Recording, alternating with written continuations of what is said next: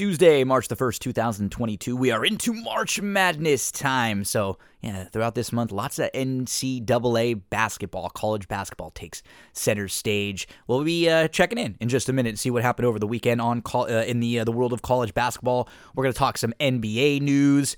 Doesn't look like the baseball season is going to be started on time. Last-ditch efforts from both sides. Then they have not been able to come to an agreement, so it looks like baseball is going to be delayed this year, and some games postponed. Doesn't look like if they are canceled, they're going to be made back up. Shortened season, possibly not a season. It looked late into last night like baseball was going to come to an agreement, but not right now. We're going to get into Wednesday and Thursday racing for Sam Houston, and we'll close things out with the old wrestling rewatch, SummerSlam 1997 with Darren Zocali. What a show. As far as talking points are concerned, one of the last WWF pay-per-views that Bret Hart was around for. Crazy main event with a whole bunch of stuff going on with Shawn Michaels as a special guest referee, with Bret, with Undertaker. You've got the show, the night where Stone Cold broke his neck against Owen Hart, and they were having an incredible match up until the end. Pillman in the ring in WWF. At the time, Pillman wasn't in the ring all that often. You've got Ken Shamrock starting up, his run beginning. A hell of a lot to talk about on the old wrestling rewatch. We've got a massive horse racing weekend coming up. We'll give you more details on huge races at Gulfstream Park, at Santa Anita, big contest for Stable Duel at Santa Anita, XBTV contest. I mean, all sorts of great stuff. We're going to get into all of that here on this episode. That's what G said. That is presented by Better Than Vegas at BTV Bets. This is the place that will help you, get you prepped for all of the big sporting events out there each and every week. Every Monday, every Thursday, we have Mohawk Mania, where we get you set up for the early pick 5 from Woodbine Mohawk. Every Tuesday and Sunday, we have NBA shows where we preview the NBA slate for that day or that night. On Friday, when we go Saturday morning, we've got Pitches and Pints, where we cover everything happening in the world of football, soccer all around the world. Then Saturday morning, we hit Cutting Nets, where we preview the Saturday slate for college basketball. Everything going on in the world of sports. Better Than Vegas wants to help you out, wants to give you the information to become a better.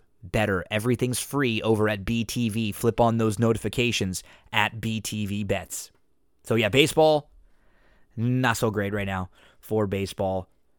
It is looking like once the union formally responds, barring a stunning surprise, MLB is expected to make their official announcement of a delayed 2020 regular season. That was from Bob Nightingale, and that was just a few moments ago. So if you follow along with a lot of the baseball reporters, you have been catching their information little by little, and it looked last night like they stayed late into the night wanting to come to an agreement, but both sides could not reach an agreement. So baseball going to be delayed. Let's get over and talk a little NBA, and then we'll talk some NCAA basketball before we get into racing. So NBA, let's recap some of the important stories over the last few days, over the weekend, and what we saw. Great start for James Harden in Philly. 2 games. First game, 27 points, 12 assists, 8 rebounds. Second game, 29 points, 16 assists, 10 rebounds, and 5 steals. Philly averaging 129 points in those 2 games. They won by 31 and by 16. And Harden and Embiid in those 2 games, on Friday, 22 free throw attempts. On Saturday, 37 free throw attempts. They just keep getting to the line over and over and over again. God, the games are going to be so brutal to watch. But they're going to attack. They're going to try to exploit their advantages. And James Harden looks motivated right now. We spoke with Eric about this last week. Would I want to buy stock in Philly for 2 or 3 years down the road? No. But if Harden and Embiid are playing well and healthy, are they going to be a tough team to beat in a series? Because those 2 guys offensively, what they're capable of doing every other game, they could be tough. They could be tough. Michael Porter Jr. cleared for on-court contact for the Nuggets. He hopes to play in March. The Nuggets are 36-25. They've won 6 in a row. They are solidly now in the number 6 spot by 4 games. And if you finish in the top 6, that means that you don't have to be in the play and you actually get a full series in round 1.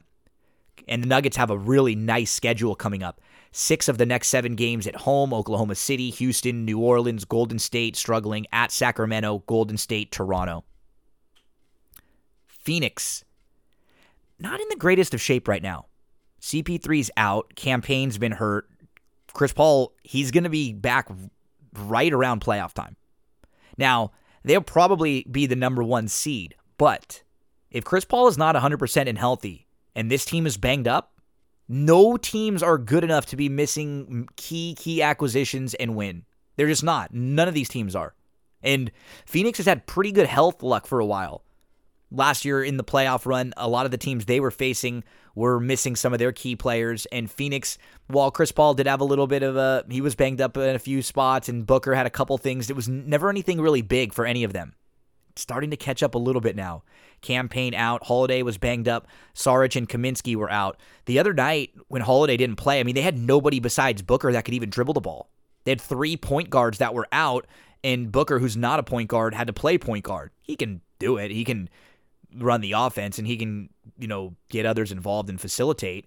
But it's more about, what about the moments when he can't do it for 48 minutes?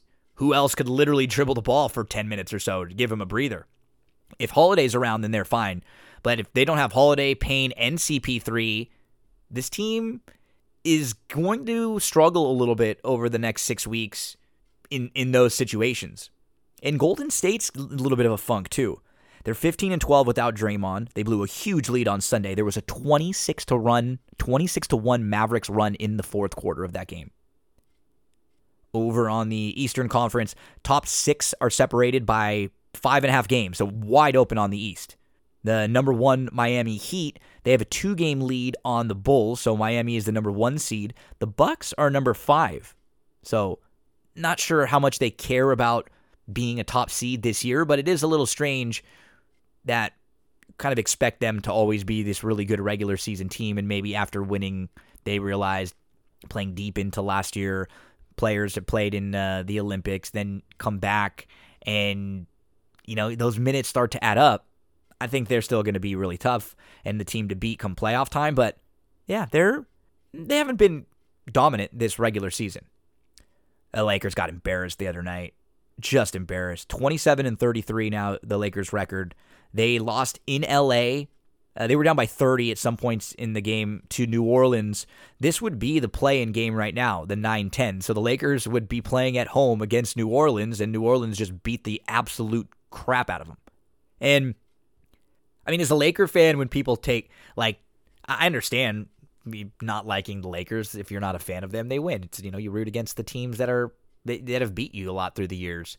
This is one of those years where it's it doesn't even bother me. There's the team that they put together from the beginning was so bad, and I watch these games, and it's like when your parents tell you they're not mad, they're disappointed. That's sort of where I am. I'm not even getting mad about the results anymore because I don't know why. Sort of knew it wasn't going to work, but I don't think anybody expected it would be this bad with some nights where there's just no effort whatsoever. So, yeah, they've been embarrassing themselves quite a bit as of late.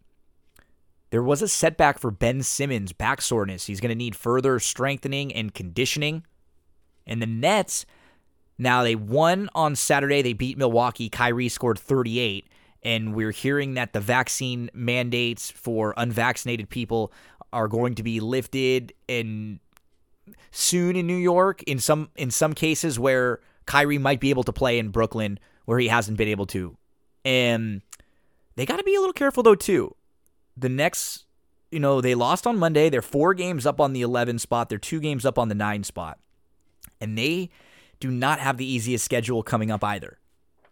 We'll check in with Eric a little later on in the week and see what's happened throughout the week in the NBA, if there's any other big news or what's the next storyline happening as the NBA is constantly a great drama show for us to watch. And, the good basketball on the court, too.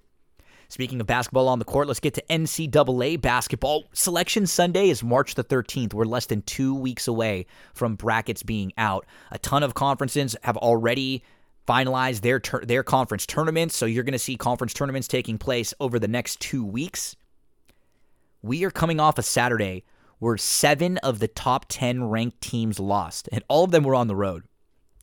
Gonzaga, they got beat up. They were down 15 at the half. They were down throughout that whole game. They lost to St. Mary's. Arizona, they were a 10-point favorite. They lost on the road at Colorado.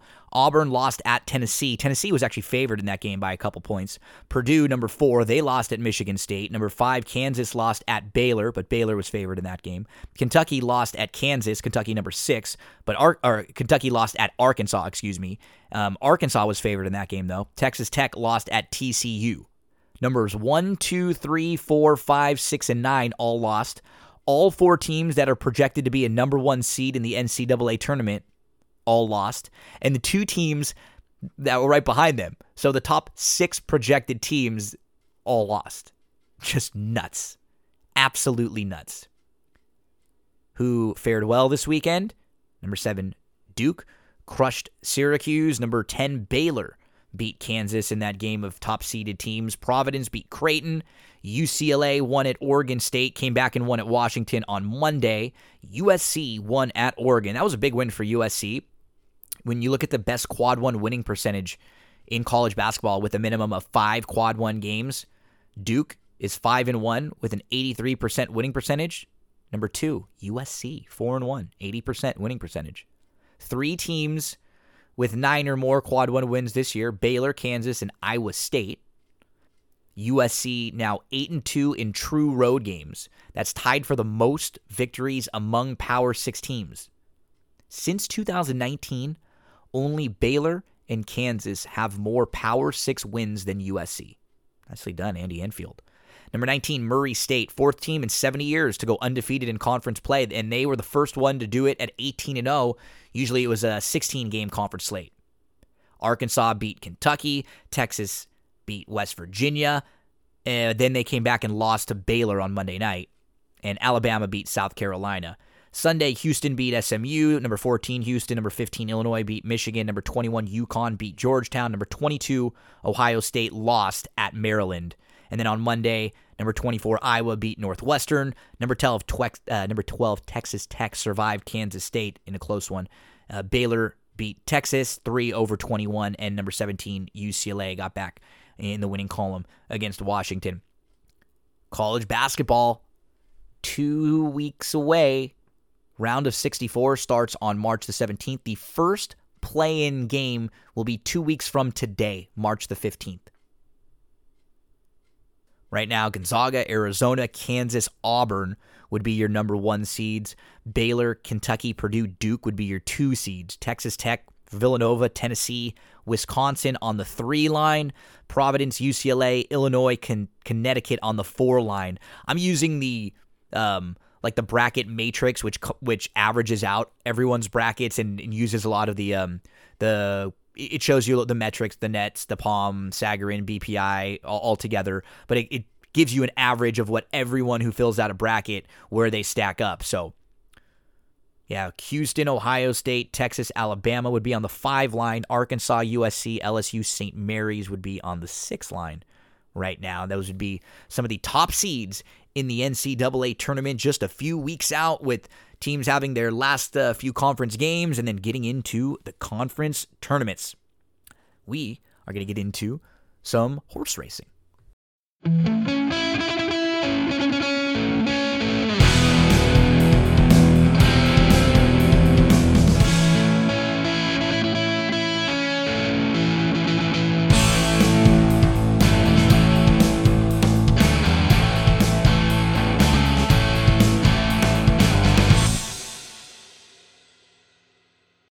Horse racing fans, many of us have been using the DRF, the daily racing form, for years, studying the races, keeping up to date on news with all the articles. I remember looking for a copy at the local liquor store or picking one up at the local racetrack wherever I was going. Now it's even easier and cheaper than ever to use DRF with DRF.com and the newly optimized DRF Mobile. You can get all the tracks that you want to bet and handicap. Past performances that are mobile optimized for on-the-go handicapping on your phone. So you go to DRF.com from your mobile device, no additional cost. Tap the calendar icon on the top left. It opens all of the options for past performances and for the tools that are available. One click to bet now and DRF bets. Get real-time odds and scratches on race day. You can tap on any horse and you get those same DRF past performances that you're familiar with a larger font for your mobile display. One click to Formulator for charts, for replays if you get the Formulator version. And even on the classic past performances, you get the home screen with horses, with odds, with buyers. You get a lifetime buyer speed figure graph. You can rotate your phone for the best view. And any horse that you click on, you'll see the running lines. You can easily move from horse to horse. The same data as those traditional classic DRF past performances. You get an interactive format, which is very similar to the DRF Classic version that you're used to on the desktop. Every card includes live data updated instantly with those scratches, and so you get the accessibility from desktop to phone, cross-device functionality. You can take your notes and save them from one device to the next, and then access your account on any of your devices. On-the-go handicapping and wagering, multiple formats to view. You got the overview page with recent speed figures, current day's odds, easy access to expert selections and analysis. You got the buyer speed figure graph with lifetime buyer speed figures and chart notes for every horse. And you got those traditional DRF past performances that are just newly optimized for your mobile phones. They are constantly upgrading, improving, and making everything easier for you to get your handicapping done at drf.com. Better, you want to spread your pony knowledge wide.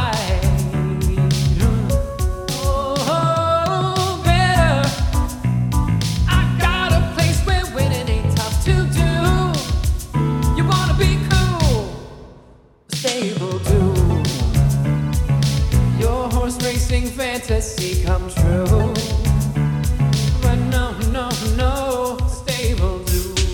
Download the Stable Duel app and play today. So here's what's happening this week with Stable Duel on Wednesday. Gulfstream Park, Tampa, and Sam Houston. Sam Houston has a $40 game, $3,000 in cash prizes.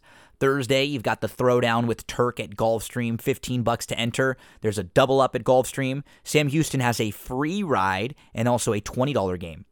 Friday, there's a free ride at Gulfstream. There's a $150 double up. There's a $25 top 10 at Gulfstream. Tampa has a $2 game. Laurel has a $40 game. And Santa Anita with a $50 top 10. Then on Saturday, two huge games with the Fountain of Funds Gulfstream Park game, $50 to enter, $25,000 in prizes. Santa Anita with a $100 game, $5,000 in prizes. And Sam Houston with a $1,500 prize pool for a $25 entry on Saturday. Closing out the week Sunday with Gulfstream, Laurel, Santa Anita, and Golden Gate. Friday, 10 a.m. Eastern Time this weekend in Stable Duel. I believe Saturday I will be joining Bree Mott for a live stream to preview some of the Saturday stuff. Lots of content this week coming up. We're covering full card for Saturday Gulfstream and for Saturday Santa Anita right here on That's What G Said. So we'll have discussions on the entire cards for both of those right here for you a little later on in the week. And we got to remind you about some of the big contests happening at Santa Anita that you can play along. How about the Ultimate Betting Challenge, the UBC? It's a $3,500 buy-in, a big contest on Saturday. You can play at Santa Anita, at Gulfstream Park, or at ExpressBet online. You can register there and play along. The prizes will be based on entry. Prizes will be 100% of the entry fees paid out as prizes. 100%, as well as entry into the Breeders' Cup Betting Challenge, entry into the NHC, entries into the Pegasus World Cup Betting Challenge, and a seat in the 2022 BCBC, NHC, and PWCBC. Tons. Next 7 finishers get seats to the Pegasus World Cup. You can find out all the details. And so this is Saturday. That big contest, $3,500 to buy in. You can qualify on Friday in the Last Chance Challenge. That one's only $300 to buy in, and it's a much more simple format where it's a live money contest, and 100% of the entry fees paid out as prizes. And if you win, you get an opportunity into the Ultimate Betting Challenge the next day at Santa Anita. Now, you must make $20 win place bets, 5 different live races for a total of $200 wager. No more or less than 20 win place shall be played on any one horse. 5 different horses, 5 different races at Santa Anita, and you may only bet $200 in the form of 5 $20 win place bets. That is the last chance challenge for Santa Anita, trying to get into the Ultimate Betting Challenge on Saturday. Huge money up for grabs. Follow along with us on social media. It's me, Gino B, as we will have tons of contest videos, details, and information to help you out with these big money games this weekend. Let's get to Sam Houston for Wednesday. We'll roll through the cards for Wednesday and for Thursday, and then we'll be heading to talk some SummerSlam 97 with DZ. Remember, we will have full card coverage for everything happening on Friday and Saturday at Sam Houston. We'll have Friday, Saturday, Santa Anita full card. We'll have Friday Gulfstream plays, but we'll have Saturday Gulfstream full card. So a ton of content coming up for you later this week. And those past performances are out. You can already start looking at the Saturday races for Gulfstream and Santa Anita right now. We head to Sam Houston, March the 2nd, race number 1, $15,000 claimers, non-4, lifetime, 5.5 furlongs, the distance.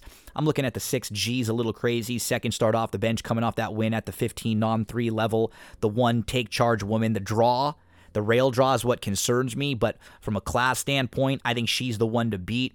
The 4 Distorted Flash, the recency scares me, but she's capable of putting up a race better than maybe anybody in this field. The 2 Presley, if you wanted to go a little deeper, this mare will be flashing some speed and should be forwardly placed. The 5 Lady Fly Like Jet, third start off the bench, gets away from Lady Ave. Probably the one to catch in here. Lady Fly Like Jet might be the quickest. Stacked them 6-1-4. 2-5, depending on how deep you want to go, how you want to approach it. That's how I'm playing them. In race number 2, 15 non-2, 6 furlongs on the dirt. The 3 Basic. You're so basic. Bad start last time out. You can excuse the turf races. Then all of a sudden the form looks a lot better. You have a 4th place finish in the debut, going 5 on the dirt. You have a win against maiden special weights, and excuses for the others. Basic. We'll be using in all exotics here, along with the 4 Shares Texas Bling coming off that monster win. This one should be forwardly placed in here. The 6 G She's Pretty also going to be on the tickets. We'll take a swing against the 7 Circleback Girl. 3, 4, 6. As we move along to race number 3 at Sam Houston, 5,000 non-winners of 3 lifetime, 1 mile. The distance, I'm going to lean towards the outside with the 8 American Made. I think you can put a line through the turf race last time out and just play this one off the 2 back January 20th race. That was not a bad effort with a big wide move. That was the first start since August of 2021. I think American Made is ready to take another step forward here. The 1 Papa Justice saves all the ground from the inside and should come rolling. And the 4 D-Town Baby, second off the bench, put a line through the turf race 2 starts back, and coming off of a good effort against the 5 non-2s right here at Sam Houston. 8-1-4 in the 3rd there. As we move along to race number 4, I am looking at the 1 in here, First Empress, going to be pretty tough. And if the entry does go with First Empress and Factual, you do get horses who actually complement each other. You'd probably imagine Factual to be on the lead and First Empress to be sitting just off. It was a good effort. Like Sam Houston, I prefer the 1 First Empress of the 2. I would stack the 1 over the 5 Lady Ave, who has to prove it at 7 furlongs. I mean, she is sharp. She just loves to win races and keeps winning, but I don't know if she's quite as good going a little bit longer than she is at the 6-ish distance. The 4, Pick Up the Phone, was a runner-up last time out. Behind First Empress, was behind Lady Ave a few starts back. We'll need to turn the tables on them, but she should be around in underneath spots at least. The 7 would also be on some exotic tickets. Brightest, who she's done some of her best work against the Texas breds, and that's when she, I think, can really shine, but she's capable of good efforts on her game. So 1, 5, 4, 7 in the 4th. As we move to race number 5 at Sam Houston, we'll go a mile on the turf course here. The number 6, Lumberjack Leslie, is going to go third start off the bench. She has a winning turf sib, and she could improve on the grass here. The 4, Cause I'm Divine, that's the horse to catch, but the horse to beat, the one to hold off. She's not fast. She's going to be coming from the back, and that's why she is a little bit vulnerable, because with her running style, she can run well, but just come up a little bit short for second and third, like we've seen her do in 9 of her 18 starts. On the flip side, you have Honor Given, who's more lightly raced, more upside, just the one career turf effort, and that was the second place finish. So Honor Given should be in the mix and has the right to continue to step forward, but there isn't a ton of speed here.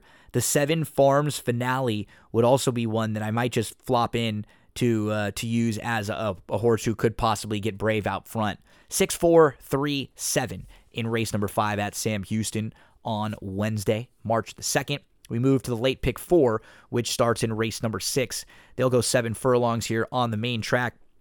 And the number 8 is Pasamonte Man. January the 22nd, when this one was most recently on the dirt, was 3 deep, was in between, kind of backing up, and then came on again. It's sort of a weird race, but I liked what I saw from a horse who didn't want to stop and kept trying all the way through. 8, 4, 5. I'm going to go a little deeper, looking at the 6 G's turn, maybe even the 2 Samurai Cause in some underneath spots. We get to race number 7. They'll go a mile on the turf, Texas bred first level allowance runners. The one My Baby's Gone was a monster turf winner in her only turf start, 2 back, but that was going 5. This is going a mile. It's going to be a little different. I just didn't love anyone else in here, and I know that My Baby's Gone is capable of big efforts on the turf, which is a lot more than can be said for basically everyone else in this group. Airline Drive has been in 6 turf races, has finished in the top 3 in all 6 of them, but has never won one of those. So she's the measuring stick. She's the one they'll all have to hold off. The 3, Dance on Her Home. Maybe this one can improve first time on the turf. Nothing wrong with what we've seen from her in her two starts on the main track. And then I'm a Badger, who will stretch out and try the turf. I think has some wild card possibilities here. 1, 7, 3, 4. In race number 8, start of your late daily double, I will go to the 6, Little Diddy's Kitty. That debut win was one that I really liked. She sat nicely. It was back in September, but nobody else in here really scares the heck out of me. So the 6 will be used in all exotics along with the 2. She dialed Burrow. Now my concern is just connections that aren't winning a whole lot right now. It's been a struggle to the meet so far for Hamilton with only the 3 wins and a lot of minor awards. So not one that you'd want to maybe have to trust or key in on, but if she is a big price, I will throw her in some spots.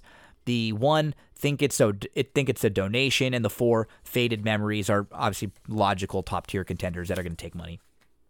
In race number 9 at Sam Houston, mile on the turf course here, the 7, Run Wit Run. Dam has won 8 times on the turf. The 8, Wilburn's Classing Lady looks like the one to beat off that runner-up effort going long on the turf last time out. The 3, Cold Night Air, has speed and will probably be the one they have to run down. So the 7 would be the price play in here with the possibility of some turf improvement with that pedigree. 7, 8, 3 in the 9th at Sam Houston. That does it for the Wednesday racing over at Sam Houston. Before we move on over and talk some Thursday racing, we have to talk a little bit about full-service realtor Cindy Carava, one of the longtime sponsors of That's What G Said podcast. And as a full-service realtor, she can help you out with buying, with selling, with leasing. She can connect you to vendors if you need help with gardeners, landscapers, painters. She's used plenty of people in her own home. She has experience with a lot of these people that she's worked with. If you need help with a loan, getting pre-approved, she'll connect you to the right type of lenders that'll make things easy for you, that'll tell you all the stuff that you need to do. She's kind, she's genuine, she's going to be honest with you, and she's going to make your life a lot easier. Check out the website, cindycarava.com, CINDYCARAVA.com. Let's get to Thursday. Sam Houston, talk a little Thursday full card. Let's get over to Thursday, March the 3rd at Sam Houston. Race number 1, maiden $25,000 claimers, 5.5 furlongs the distance. I thought the 3 Summer Cat on the big drop could be pretty tough in here, getting back to the dirt. The 4, get on out of here. Probably the one to have to beat coming in from Turfway off that runner-up effort, beating Just a Nose. To the outside, you've got Soul Set Free, who should be forwardly placed, and will try to build off of that runner-up effort in the debut. 3-4-7 for me in the opener at Sam Houston. Race number 2, we've got Texas bred maiden $7,500 claimers, fillies, 3-year-olds. The 4 Sea of Life coming in off of a third place effort against Better. I think is one you probably have to use. The 1-2 Angels with a little bit of early speed could be sneaky if they're asked aggressively from the inside. They get away well. 4-1 the 2 Kelly's Mandate, the one they'll all have to hold off in here. 7 Furlong feels like it should be perfect for her. The 7 LL Cool Gray, great name there. 4-1-2-7 in race number 2. As we move to the third race, we've got maiden $25,000 claimers, 5.5 furlongs the distance. The 4 Knighted, 2 starts back, was really good against maiden 25 claimers when finishing third. 3 starts back, was a runner-up, and that race is one of the better races that anyone's run. I'm thinking Knighted can step forward on the drop in class, second time for the barn, second start off the bench. 4-7 Rooster Run, who comes in off of a lackluster effort against Better at Delta, but should be forwardly placed in here. The 6 horse, Giovanni's Heat, the first time starter, and the 2 Finish Line would round out my plays here. 4-7-6-2 in race number 3. As we move to race number 4 at Sam Houston, $5,000 beaten claimers, which have not won a race since September the 3rd, or which have never won 4. The 4 Pauly Tiz, that's the one to beat. The 7 Sassy Kenzie Girl, probably the horse who I would bet off of a few months, hasn't raced since September, now returns to Sam Houston where she's done some really good work. Mad Tabby is a fun price play to throw in. Scarlet Position is, I prefer Pauly Tiz to Scarlet Position. Pauly Tiz, I think you sort of know what you're going to get. She'll come running and she'll at least be in the mix. I'm concerned with a horse like Scarlet Position. I don't like when you claim a horse in March and now you show back up, almost a year later. Let's get to race number 5. The 3, I'm a Big Bopper. Got a lot of action in both. Now we'll take another shot going long on the grass, and I think they'll be forwardly placed in here. The 6, I'm a Sky Traveler, will stretch out. Probably the one they'll all have to catch in here. The 8, Lost Gold.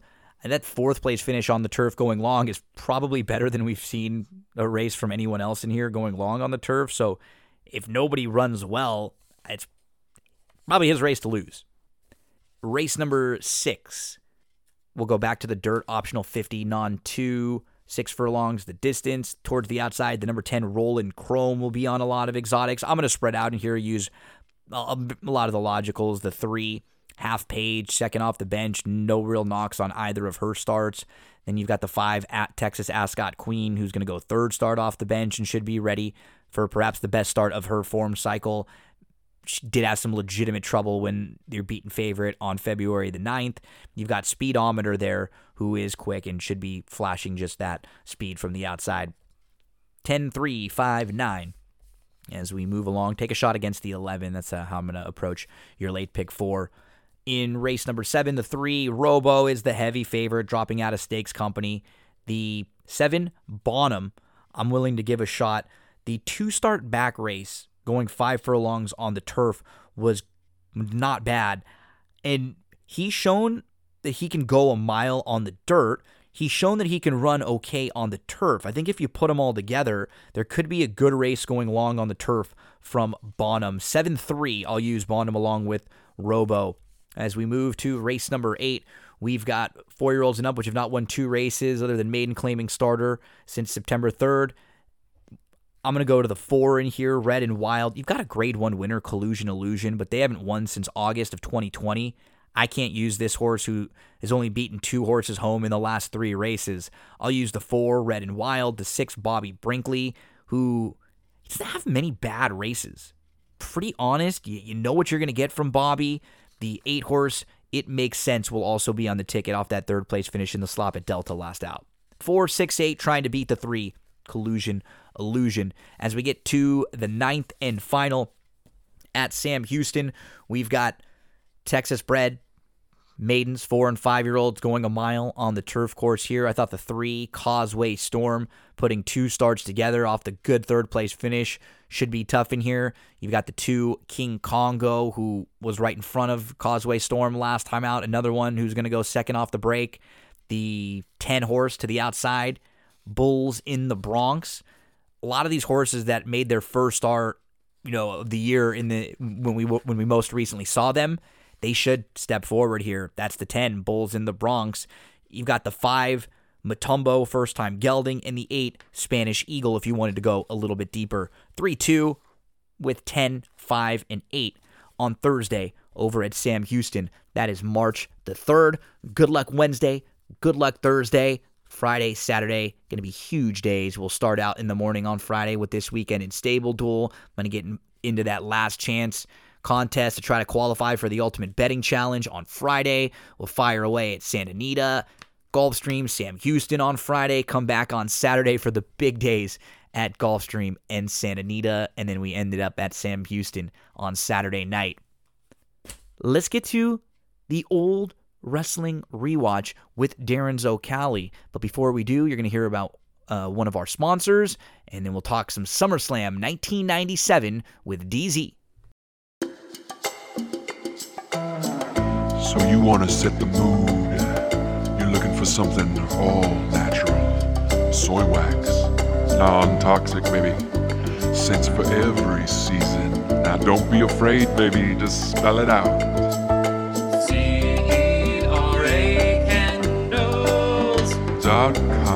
And don't forget, promo code Gino gets you 10% off. Oh yeah!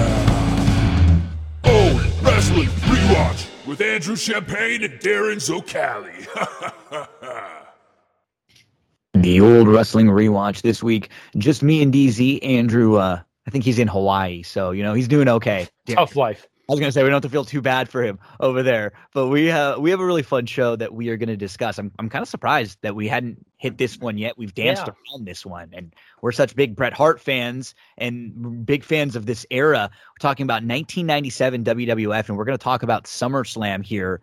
And wow, when you just go match by match from a topical standpoint, this is a really polarizing show. So many things to discuss. The main event is obviously an excellent match, and you have 3 of the biggest stars in the company's history, in wrestling history, really there with Bret, Undertaker, and Shawn as the main as the referee. We have, of course, what happens with Stone Cold Steve Austin in the match with Owen when he breaks his neck. And I forget, and I think some other people too, DZ, how good of a match it was up until that point. Those 2 guys were having a banger. They really were. Austin has talked about that in some interviews where he said the match was so good and that he was so disheartened that that's how it had to end. And I remember at the time it was kind of, you didn't realize, obviously, by the way, I was at this show. I should mention that at the top. This was at the Continental Airlines Arena. I was going to say, you've never been to the Meadowlands before over there. Never been to the Meadowlands before. No. Yeah. So I was actually at this show. I remember I got surprise tickets for my birthday because my birthday was in July. So I was there with my dad and 2 of my friends. But yeah, you didn't know at that age and this time of wrestling, you didn't really pick up on guys who got legitimately hurt in a match. So it was just kind of strange to watch. And going back to watch it, it's not strange. It's uneasy knowing what actually happened. Yeah. But especially with Owen in there too, it just makes it even. There's just something because he's one of the greatest ring workers of all time. It goes to show you. Those 2 guys had a really bad relationship afterwards, of course, as one would assume. Right. Austin sort of, which was because he had a great relationship with Bret, but he couldn't really ever get past it with Owen. I guess Owen didn't come see him in the hospital, or Owen, I guess, didn't apologize, or he didn't feel like the apology was enough. And then And it leaked into the storyline where, I mean, he was walking around saying 0-3-16, said, I just broke your neck. yeah, those You know. selling those shirts, the 0-3-16 shirts. No, I mean, listen, yes, it's a soap opera. It's a show.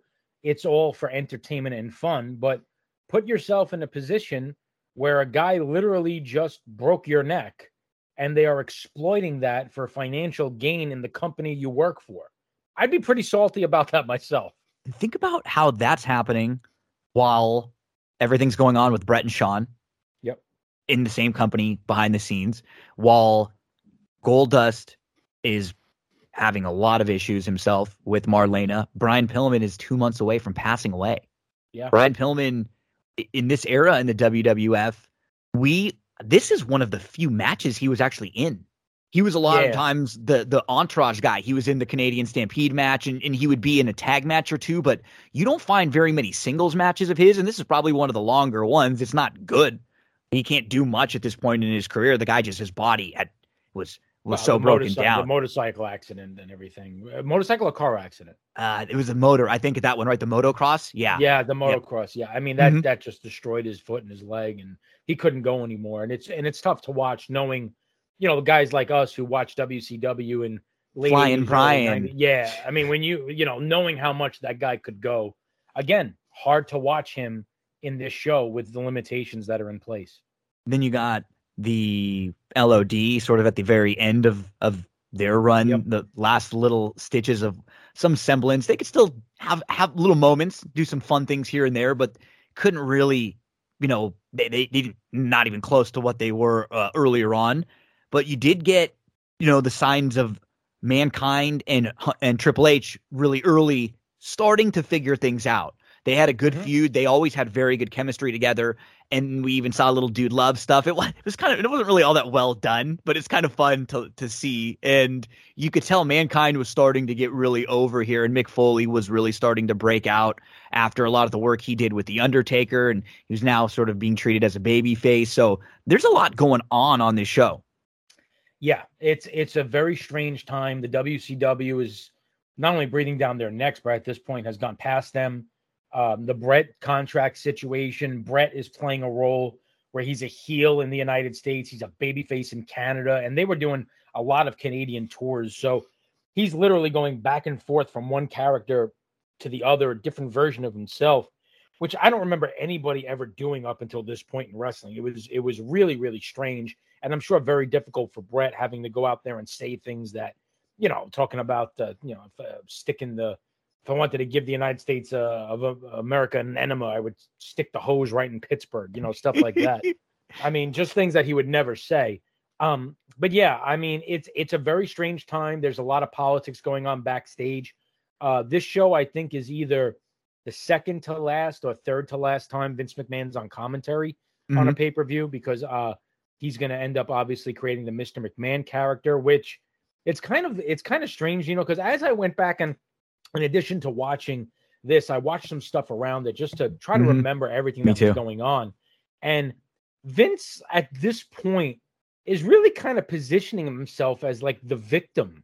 Yeah. Like, I don't know if I want to say babyface, but it's kind of like he keeps getting his ass kicked by Brett. And it's like, what is everybody doing? Look at the asylum. It's not, it doesn't seem like he's manipulating things as much as things are just happening out of his control, and you almost feel he's definitely positioned to where you almost feel bad for him.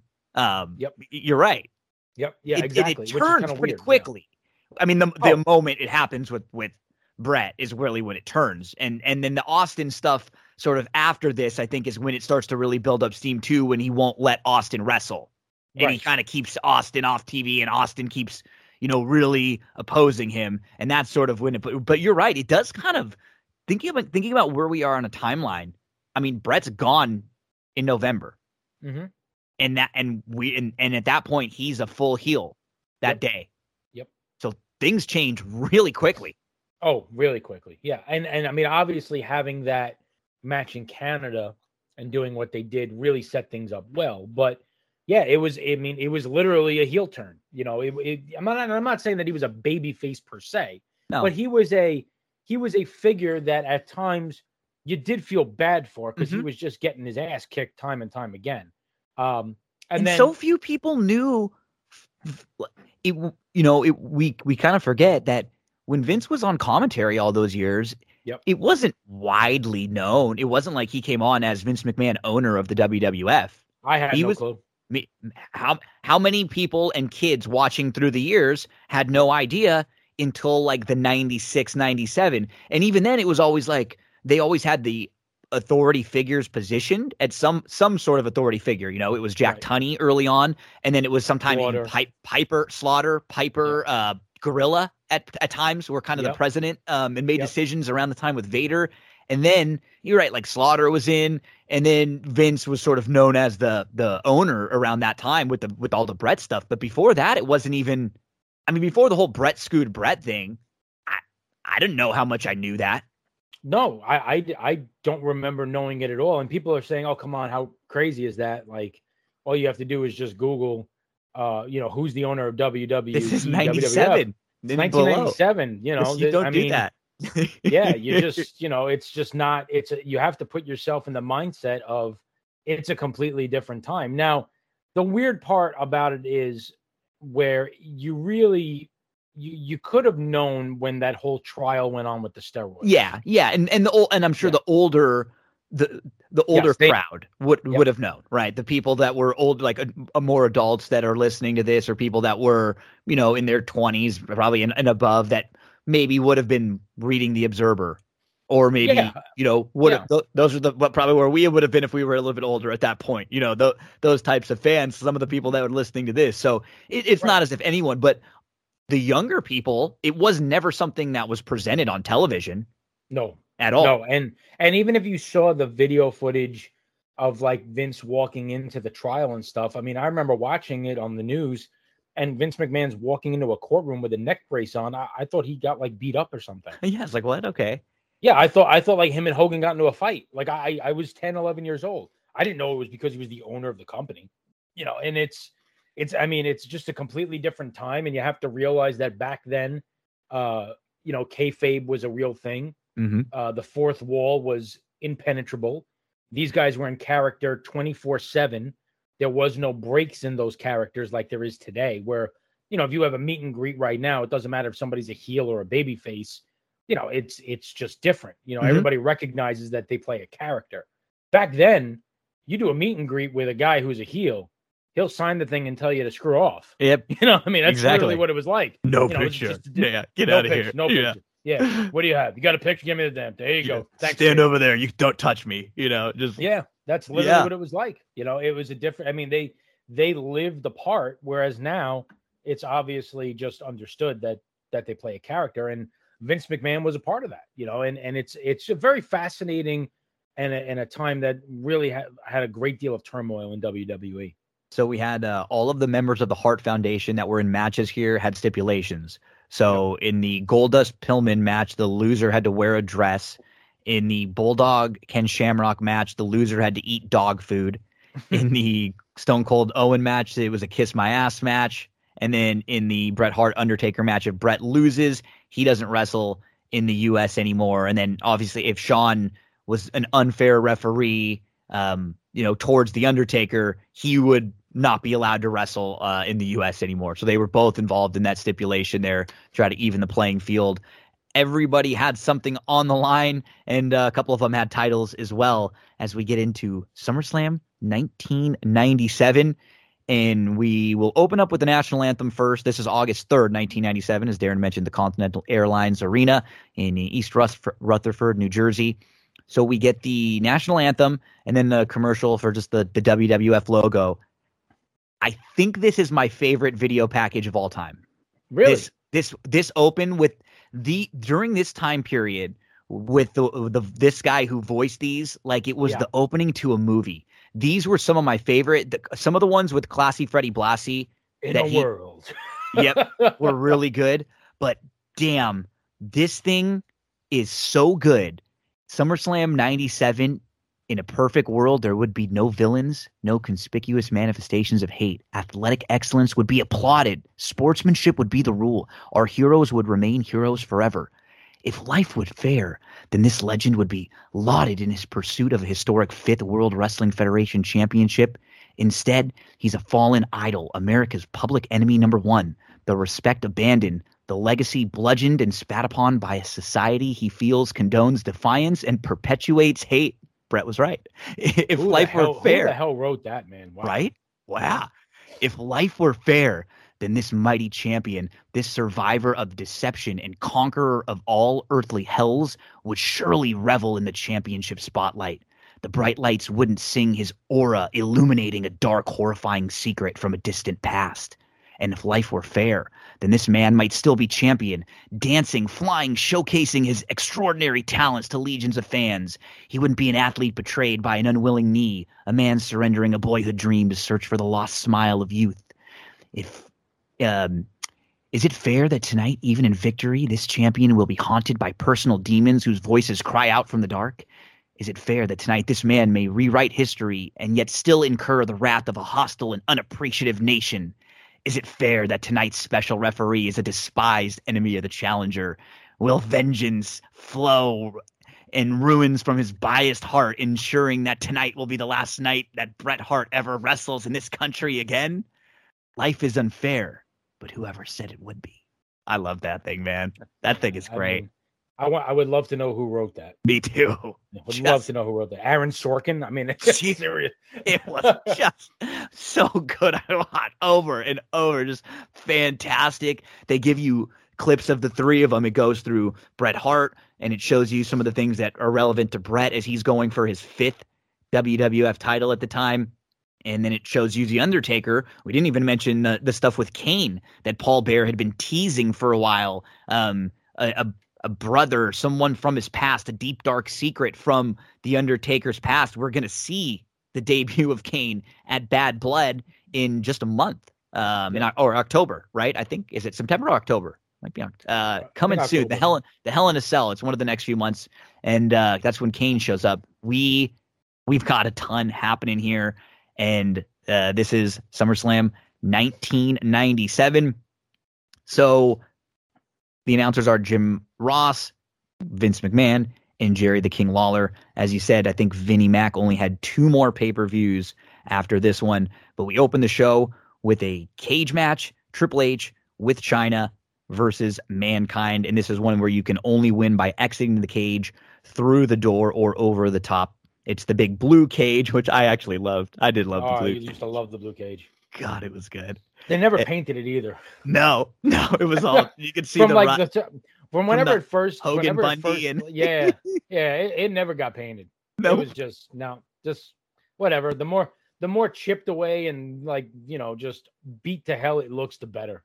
So yeah, these guys were not quite in there. I mean, Foley'd been doing things for a long time, but he was going to get really, really good and really over with the crowd. Foley was still going to do a ton of crazy stuff here. And these two guys had a brawl. And of course, like you'd imagine, you're going to have a lot of Chyna trying to get involved. He's climbing the cage and Chyna's going to punch him in the balls. Triple H goes up to the top and suplexes him off the top of the cage, which was almost like a superplex right there off the top. Yep. And pretty cool. And Triple H looks like he's about to get out, but then he wants to come back in and beat on Mankind a little bit more. Starts tossing him into the cage, rams him into the cage. I mean, he's just crushing him here. But then Mankind, of course, gets back up. I mean, these guys are brawling. Chyna's reaching through, gouging him. Triple H with knee smash, atomic drop. Not too fast here. And they've had better matches. I mean, this isn't anything fantastic, but it's fun. It's a cage match. It's a good opener. The crowd starts to get into it now. Chyna, it gets knocked down, and then we get a double arm DDT from Mankind. Chyna goes into the ring, and Mankind makes it out. The crowds are going. He's basically about to get out, but he climbs back in, and they chant Superfly, and we get the this is when he had been talking about the Jimmy Superfly leap off the cage against Don Morocco. He pulls off his chest, and he's got a little Dude Love heart on there, and he goes off the top rope with the elbow. actually on top of the cage. Sick elbow off the top of the cage there. Crowd loves this. This is when they really started to get pumped up. And this was sort of like the full kind of face turn coming now for Mick Foley and for Mankind. And he was able to get out there before Triple H. He's on one side, that cool finish where he's climbing down. Triple H is trying to get through. Mankind gets the job done. The dude loves stuff. You know, Vince kind of had to sell it a little on commentary. It wasn't the smoothest. You could kind of see it then. He kind of mentioned it after, and they showed it again. And then after the match, mixed kind of tapping the leg, and the dude love music starts. But this was fun at the end, and it's cool to see these guys at this point knowing where they're both going to be in a couple years when they continue to have this feud, and how over Mick Foley gets. And for as much hate as Triple H gets, Triple H ends up becoming a very good main event level wrestler for a long time. Yeah, no, he does. He's not at this point. He's not there yet. You could still see that there's some clear overselling going on, some ridiculous flops that he takes where he gets hit off the cage and, you know, kind of runs to the middle of the ring and then propels himself up in the air and falls down. It's, you know, he hasn't quite got that down yet, but Mick's over huge here. The end of the match is great when he rips the mask off and goes back in. The crowd absolutely pops. They love that. Yep. They love that. And then from the other thing that I'll mention in this match that stood out to me, there's a spot where Foley's trying to go out the door. Now, there's been a lot of these situations where, you know, someone gets a door closed on them, and it's kind of a quick cutaway. So you know it happened, but you don't really see it. Yeah. This one, just the camera is just sitting like almost on the steps next to his head. And this is not like get your hands up, you know, and stop and slow it down. I mean, Foley just takes this right off the head. There are that one, and then the chair shot that we're going to see in the main event is the one that always gets talked about. I mean, there are a couple that was brutal. Yeah. Brutal. And you wonder, like, Foley obviously has had his fair share of major injuries and physical issues from not just the chairs, but I mean, the guy did insane stuff for 20 years. But you forget like how many times Taker took chair shots to the head. I mean, how does that guy walk around, seriously, you know, remembering everything? It's pretty wild. But this match is a very good opener. The crowd gets hot for it late. Chyna's involved the right way. You know, she's, you know, the punch to the balls is hysterical. The way that she's, you know, obviously dominant female who you can really believe is able to stymie a male wrestler in his tracks. There's a lot of good going on in this match, and it set things up for a really strong feud between these two going forward. That is quite enjoyable. But I mean, it's a well-positioned match. Not every day you get a cage match to kick off. Back then, anyway, to kick off a card. No, and it was a very good one. So there were a couple things on this show, though, that definitely, when you just talk about it overall, that are you kidding me? This was funny. This one right here. I mean, they brought in the governor of New Jersey, Christy Tom Weber. So this was not. Right. I mean, you're obviously going to get booed. It's the governor, it's Gorilla, and the Headbangers, and it was the first time they were able to have a pay-per-view there in a long time. So they gave her a belt, and the crowd booed her a bunch. The thing we'll talk about in a little bit with the giveaway was just, oh my gosh, I can't believe that was something they did for that long on pay-per-view. I think it was about 8 years. I maybe was it 90, maybe 7 years, 90 maybe. Yep, they said about 8 years. Mm-hmm. Yeah. Tax issues and stuff, right? There was that's about right. Yeah, she was a Christy Todd Whitman was a huge proponent of the Meadowlands Sports Complex. She actually tried to get a casino built at the Meadowlands racetrack during her tenure as governor, and it was voted down and kind of squashed. And here they are still fighting for that amazingly 25 years later. But she was a huge proponent of the Meadowlands and the New Jersey Sports and Exhibition Authority, and not just wrestling, but a lot of events. And she did play a key role in it. This is very cheesy, very corny. Obviously, she's going to get booed. It was a big deal for for the area. And listen, she was not a bad governor. She did a lot of good things in New Jersey. I mean, obviously being close to the Meadowlands, I'm pretty well versed on a lot of stuff that went on, and she was not a bad governor by any stretch of the imagination. You know, she was not a Jim Corzine or the guy that, you know, resigned in disgrace, whose name escapes me. So, but obviously it's cheesy. You know, she comes out with the headbangers of all people.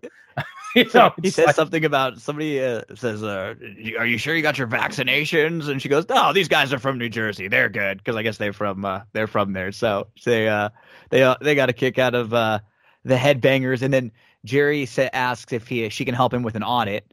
Vince says, I don't know about that, King. And then Vince says that we get set up for the Brian Pillman versus Goldust match. There's the dress at ringside there with the mannequin. Vince asks King if he's ever worn a dress, and JR starts to answer on behalf of King. And King it was actually pretty funny. It was well done by JR to kind of figure, of course he had, you know, it was pretty good.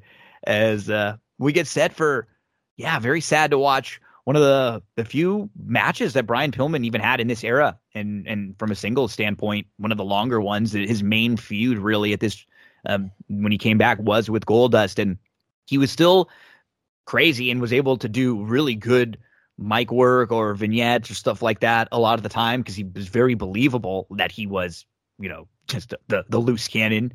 But the poor guy just did not really have a whole lot left here. We get a look at they said whoever loses has to wear the dress on Raw the next night. We get a look at Tiger Ali Singh in the audience, and then we get footage of the SummerSlam events in the Meadows parking lot there. Another place, Darren's never parked over there a couple thousand times, I'm sure, heading on in there. I had a parking pass and everything. I was gonna say probably a few times there. True story. My 16th birthday, the tellers in the Clubhouse Teletheater at the Meadowlands Racetrack had a birthday cake for me. How scary is that? Oh, that is great. Yeah, it was one of those things when you go for so long when you're young, and for me it was like I would be betting, because I just go over and make bets, you know, probably by the time I'm about 12, 13, and they'd already been seeing me there for 6 years, and so they figure I'm old enough, I'm with my parent, you know, right. not, you know, so they don't really. And then all of a sudden it's like, oh yeah, Gino just turned 18, and they're looking like, what? He just, what? This guy's been the Meadowlands. So my dad and I, we went. The Meadowlands Racetrack, of course, is literally across the parking lot from this arena, and we used to stay at the Clubhouse Teletheater. We had a spot that we went every Saturday, and sometimes I was even allowed to go on Thursday nights when he went with his friend Marv. And at the time I think I was 18 or 19, so I was able to bet. They put a sports bar in about maybe 150 feet away from the teletheater, and they decided to make that area of the clubhouse 21 and over because of the sports bar. So all of a sudden, one day we show up at the Meadowlands on a Saturday night, and I'm walking over there, and there's a sign, must be 21 to go past this point. And there's a security guard there, and he says, "Can I see your ID?" And my father is obviously getting very upset. And he goes, "Do you understand that he has been coming to this room with me for the last 13 years? Everybody in that room knows him by name." Yep. You know, and they go through the whole thing. And the security guard, and the security guard's not giving in. And he ends up calling up Chris McElrain, who is now the vice president of everything at Penn Gaming, who at the time was the vice president of racing at the Meadowlands. And Chris comes up and he says to the security guard, "He can go." And the guard goes, "But he's not." He goes, "Not 21." He goes, "He can go." Good to go. Yeah, Darren, I'm sorry. You can go in. let him through. I mean, you know, you gotta love those sick degenerate stories. You know, oh, my dad took me to the racetrack so much, everybody knew me by name. Yep, good call there. I was gonna say he knew that it was going to be a good investment for him doing that with the years to come. Some of the money who knew, right? Yep, Everything I was gonna say who knew if he would have just treated you wrong right there, like we were just talking about earlier, how you had a big moment with your kids in basketball. That could have been the moment that changed your life. You just, screw the racetrack, I'm out of here. This guy treated me poorly. I didn't get in there. Could have just changed you. Yeah. I mean, there's no question that all those positive experiences, and not just falling in love with horse racing, but all the positive experiences I had with the people who, those stories. I mean, look, yeah, but I mean, let's be honest. When you're a young kid, when you're guys in racetracks are gamblers. They're betting on horses. They don't want to be bothered with young kids. No. You know, it's the last thing in the world, especially, single men in their 50s and 60s, who are at the track. They're betting, they're drinking beer. They don't want to have a 15-year-old kid sitting next to them, betting on the racing and whatever the hell, with his father. I never faced that. One time a guy made a comment that I didn't belong in there. And one guy yelled that he can out handicap you any day of the week, pal. Just got stuck. Just got quiet. Yeah. Just got real quiet. Yep. Yeah. Oh, awesome stuff. As they were showing all those cool events in the Meadowlands parking lot there. And we got into Pillman versus Goldust. Pillman sort of jumps Goldust from behind and he attacks early and he's trying, he does everything that he can, but Goldust with that nice jumping back elbow, and he plants a kiss right on his mouth on Pillman, and you can just see the face paint all over. He just kissed him right on the freaking lips, and then he hits Pillman. Pillman's out to the floor. He has to keep kind of dunking in and out of the ring. He has to kind of chase after Marlena as he chases around. It's just a little bit of back and forth. Physically, the poor guy can't do much than punches. He flops around. He tries to sell the best that he can. One point, he did take a vicious clothesline outside, though. He did. One point. Yeah. He was still willing to throw his body around. He just couldn't do much offensively. He didn't have any spring left in, any jump or anything like that. The guy, and I'm sure it was so hard for someone like him who was one of like the early high flyers. Yeah. And he was able to do so much and try so much and take so many risks. And unfortunately, it just wasn't a good match. This a lot of this show and some of the matches that don't hit are about the storyline. Even in the matches that do hit, they're still about the storyline and everything going on with the Hart Foundation at the time.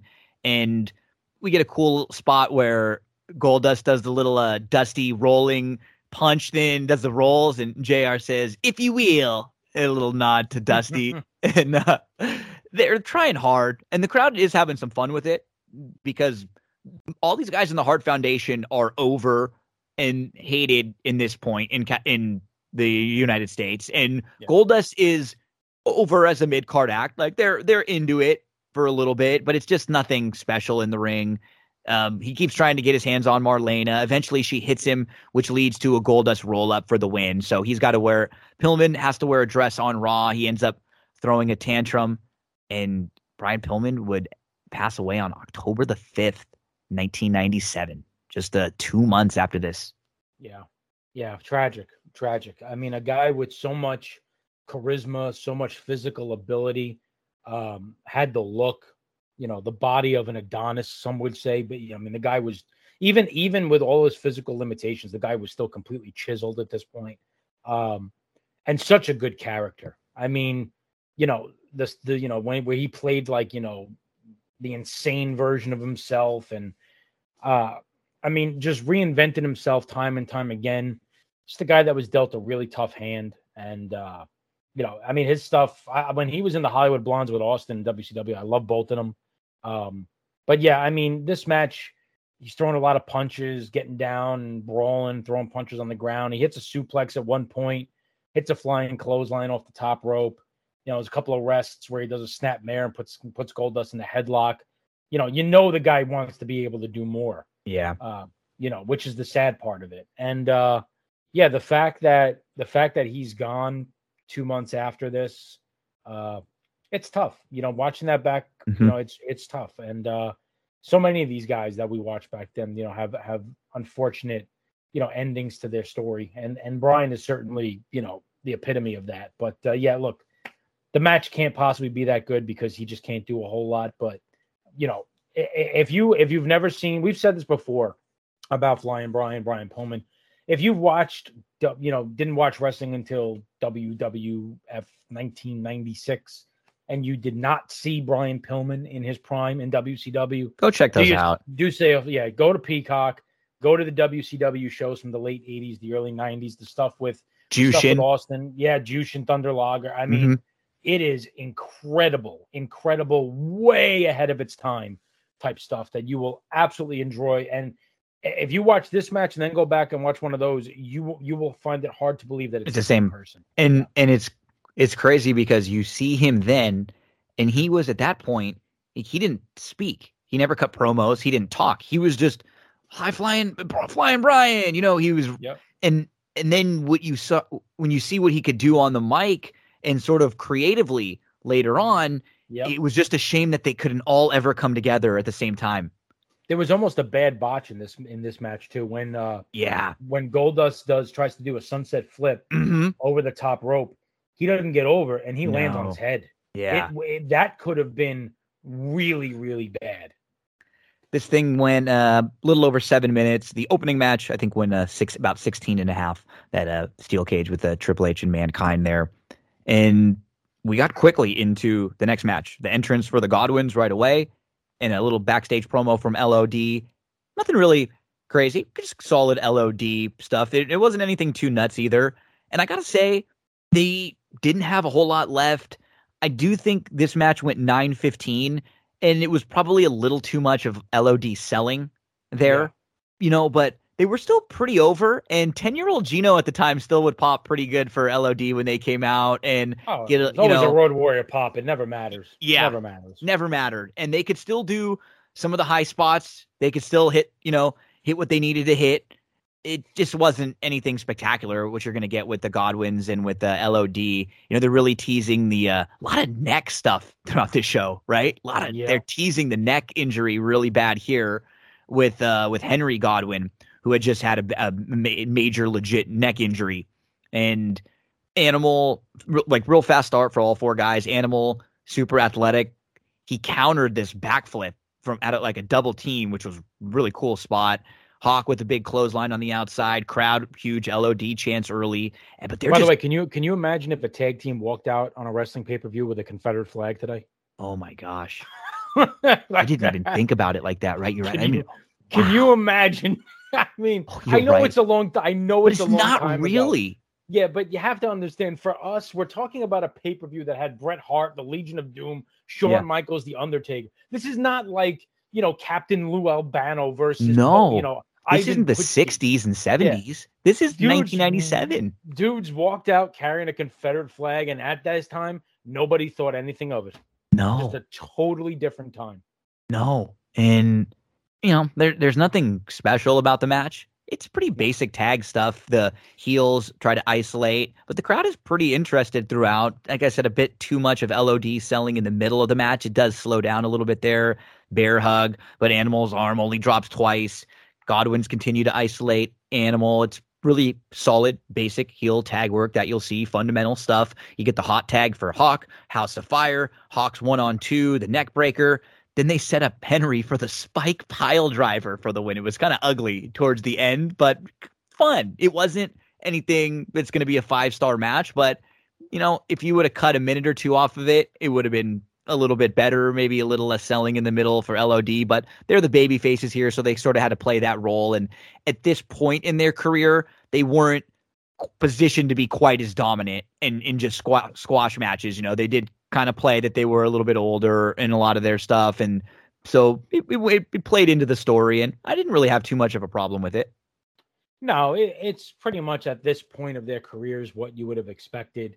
The crowd always pops, hot tags for LOD always are going to get the reaction. They could still do the big power moves, the power slams, the strength maneuvers. Obviously they could brawl and grapple with anybody. Overselling a little bit, sure. But, it's fine. I mean, I don't watch this and say, it's 10 minutes of my life I'm never going to get back. It's LOD in a physical match. It's it's what you got from them this time. And listen, if not for anything else, I always enjoyed LOD. The one thing I'll tell you, talk about that neck breaker looked pretty, I mean, I don't know if it either was perfectly executed and looked great, or it was like inches away from being a disaster. Because it was a snap neck coming down to the bottom. I know it had some punch to it. Oh yeah, 100%. But Mike, and I always get a kick out of watching Mike Chioda back then. It's like, this guy was a ref until last year, He was in 97. I know I was going to say, you can see him age a little bit, but he still looked pretty good all the way through. He did. Yeah. But you're right about the neck stuff, all the way down to the spike pile driver, which really was just kind of like Hawk standing on the second rope. It and wasn't- grabbing his feet and, Yeah, it just looked wasn't a brain buster spike pile driver. No. But yeah, wasn't one of the worst things you'll see. The next 9 minutes was the $1 million giveaway. And this was really, I mean, it's funny, but it's just, it's if you're someone who's done live stuff broadcasting, which you definitely have, I definitely have, this is the kind of thing that you sort of can understand and feel for Todd Pettengill a little bit.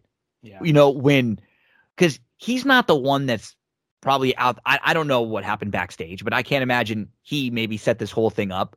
And he's out there trying to execute this. And he's calling people and they're not answering. And then he's calling people and they're not answering. And then Sonny's like putting the thing right in front of her boobs, and he's like getting like, oh no. And then he's like, no, Sonny, move lower. Oh no. And then Sable's got it and she's shaking it. And he like gets mad for a minute. He's like, stop wiggling. He's like frustrated because he's sitting there live and it's just time keeps going by and nothing is happening. And it's just awkward. It's a very awkward, uncomfortable segment for so many reasons. All that stuff you're talking about. Then you've got Sonny with her breasts just sticking completely out in everybody's face, who's on stage with this guy who looks like a combination of Gilbert and I don't even know who. I don't either. Who's got like his hand and his arm around Sonny's hip, where it's so uncomfortable. God only knows what's going through his mind. Sable's up there wearing a half dominatrix outfit, and oh, by the way, on stage with all this going on is like a 12-year-old kid. And he's just grinning, this kid. Yeah. He just doesn't know what to do. He's just kind of smiling. He's just standing there. They've got two people there live. There's the kid, one guy that got the Stone Cold Gilbert sort of cosplay thing going on. They have to pick numbers between 1 through 100 to see if the number they pick will be attached to a key that opens a chest for $1 million. So Sonny's working this guy like a bartender works a group of guys at a sports bar or a strip club. Well, I wasn't going to take it that far, but okay. It's okay. I showed you the video of Elmo if you in the chat the other day. If you guys didn't click on that one, but so. The call some people randomly. 2 don't answer. 1 number's disconnected. 1 guy's watching, but the cable company doesn't carry SummerSlam. It's like the first 3 people they call that take about 4 minutes. It's nothing. It's like, oh my gosh, this is so awkward. And I'm starting to feel for Pettengill out there. The crowd. I gotta be honest. How did the crowd not crap all over this more? I'm shocked that there weren't boos at about the 2 or 3 minute mark of this, where the crowd just started to be like, screw this. It had to be that there had not been a wrestling show there in so long, of 8 years, that this crowd was just a little bit excited and they weren't just going to crap all over this. Because nowadays, if you threw something like this out there and it was going this poorly, the crowd would just tear this apart, eat it alive. Sonny's putting the list of phone numbers right in her boobs. Sable holds. I think you got a part of it, but I think at this point in time, if you put Sonny and Sable on a stage for 10 minutes in these types of outfits, they're just not going to boo it. They're not going to boo it. I'm not trying to sound like a male chauvinist. I'm just no. And that was That was a smart idea, obviously, to have them out there because they're acting like the Price is Right. Girls that are on stage. Mm-hmm. I mean. With certainly a bit more risque. I mean, at this point in time, you got to remember that Sonny at this point in time is literally the most. Now, again, granted, the internet as we know it is in its infancy, but Sonny is literally the most downloaded woman on the internet right now, and Sable is going to be in Playboy. So it's literally 2 of the most sought after women at the time stage wearing leather tight outfits that you can use your imagination or watch. So yeah, they're not going to boo, it's just, they're not going to boo Sonny and Sable. That's just the bottom line. So none of the keys end up working that they pick. Big surprise. They did show that one of the keys would have worked. So at least they showed that was smart to do. And I got to say, this kind of thing didn't really happen a lot in WWF. This was something that felt like it would have happened in WCW. at the time where they were just sort of the production, something would have been off, or somebody didn't communicate the way things were done, or you got to have the people on the phone call set up. You know, like you got to it's just got to be way better done than this when you're doing things live. And it really felt like something that wasn't for all the crap that they'll get for stuff, production wise, they were usually really good about this stuff. They would go over it, they would run through it. And so this was really bad there. The kid ends up getting to hug Sable, which Todd says that's better than $1 million. So yeah, I mean, there you go, playing it right up to the end, Yeah. We then get footage for the build up to the Bulldog Shamrock match. This is the very beginning of Ken Shamrock. He was the special guest referee in '97 WrestleMania, right, for Austin and Brett, in that perhaps greatest WrestleMania match ever, on the top 5 probably of any list, with I'd imagine Steamboat, Savage, and maybe the Taker Michaels. If it's not in your top 5, I don't want to know what the other 4 are. Me neither. I was gonna say, after the top 5, then things will start to get real subjective, depending on who's your personal favorite. And there's a ton of 4 to 4.5 4s, but there's a few that are just those no doubt about it 5ers, and and that's one of them for sure. And this is the European Championship, a dog food match. We get a little footage for Bulldog putting dog food all over Ken Shamrock on Raw a couple weeks earlier. And they had an arm wrestling contest. Bulldog beat him with the chair. Now, if he loses, he has to eat the dog food. And first up, it's Ken Shamrock. And then we get the Bulldog coming out. Shamrock goes right after him, though. Big belly to belly early on. He's all offense early for Shamrock. And he goes in for the ankle lock, but Bulldog gets to the ropes. And Ken's working him all early, high knees. But then Davey Boy comes back, big clothesline, headbutt, delayed suplex, chin lock. Then we get a leap over Bulldog and a sunset flip for 2, clothesline by Bulldog. Then he kind of slows things down here. There's one point, I just hated this in WCW and whenever it was done. I mean, he just hits a blatant low blow on him. Yeah, I know. It's like, come on, right in front of the ref in the corner. Yeah, like, how can you even try to make a point of that? You didn't see that. I hate it. I hate that stuff.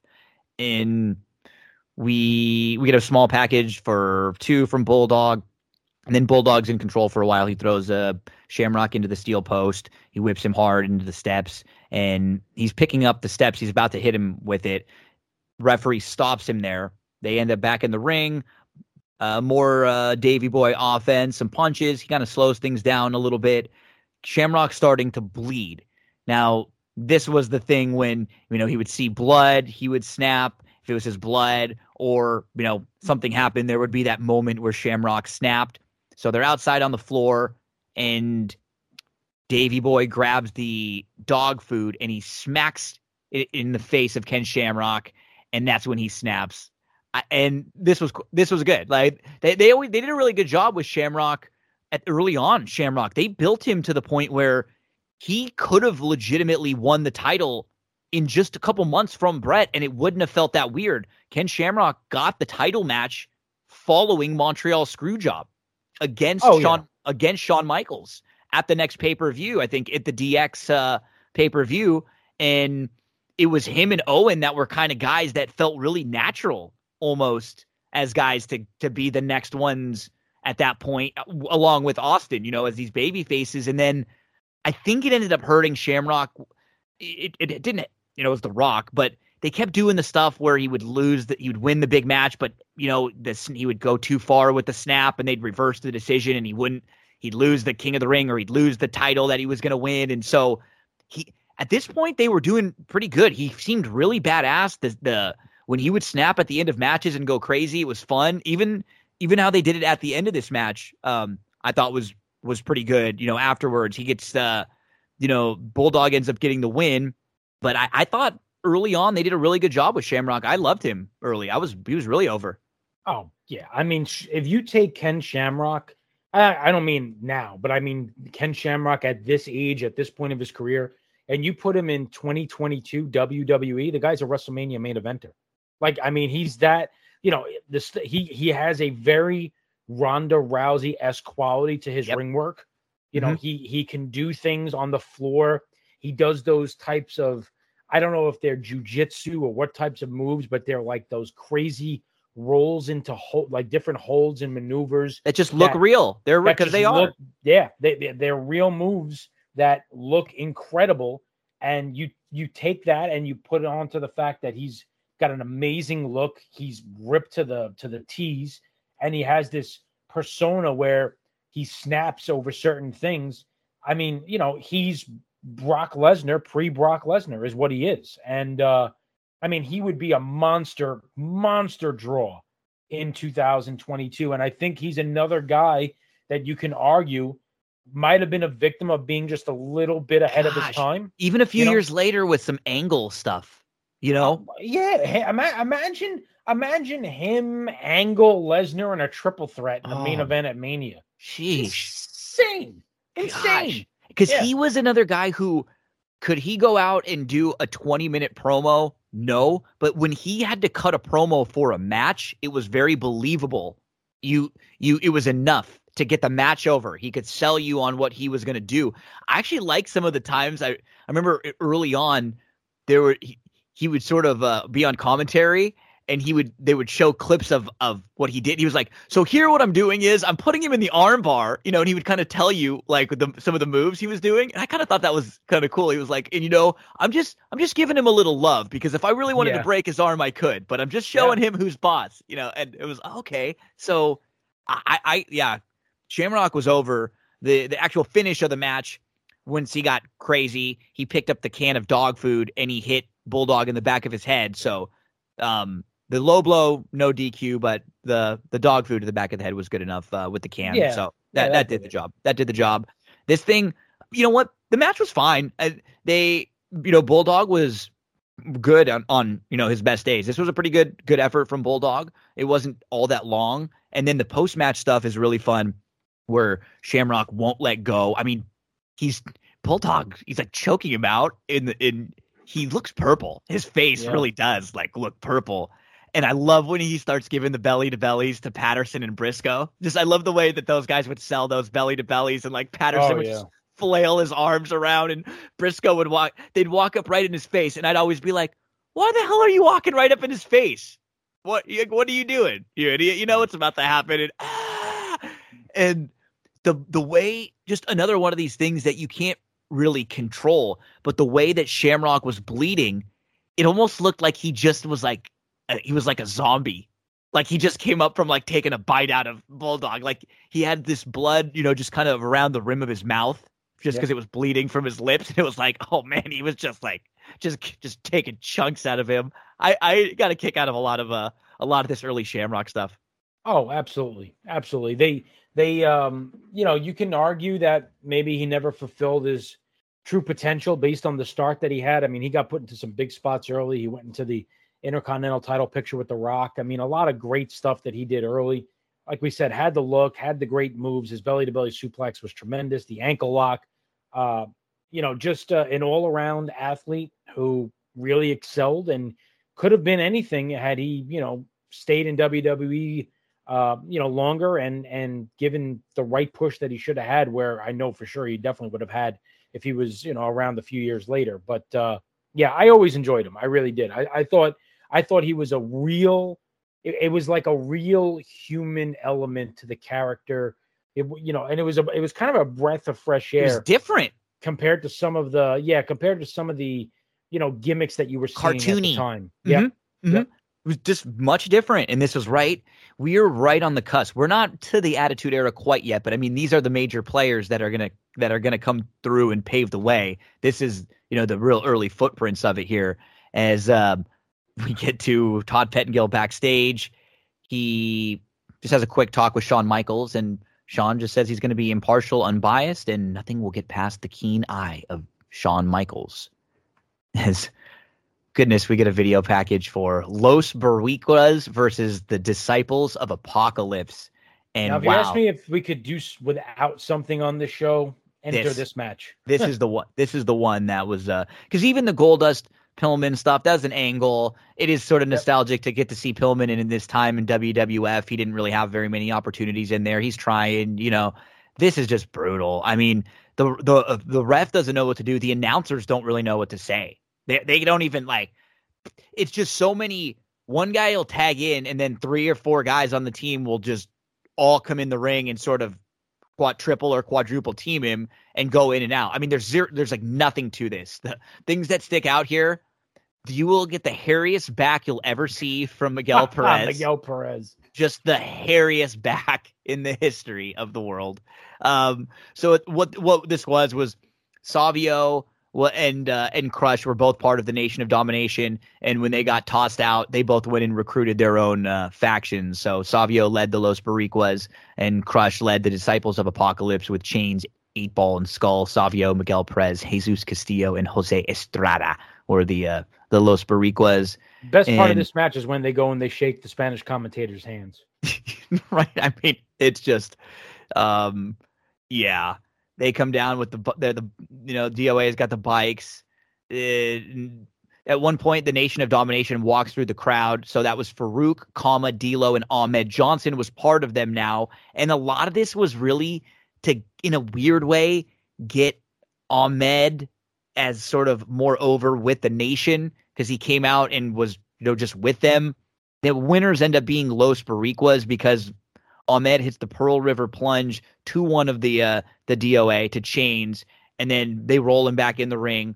Everybody's just fighting, and even the pin is almost botched. It's like a 3 count, and then they kick out just after. It's like Hogan trying to be Warrior here, WrestleMania 6 trying to kick out right after, and they just sort of brawl afterwards. All 3 factions with the Nation of Domination. Crush gets the bike and he starts just riding it around. This is pretty brutal. Yeah, there are 2 or 3 matches where the ring work isn't fantastic, but this just felt this just felt like something you'd see on Raw.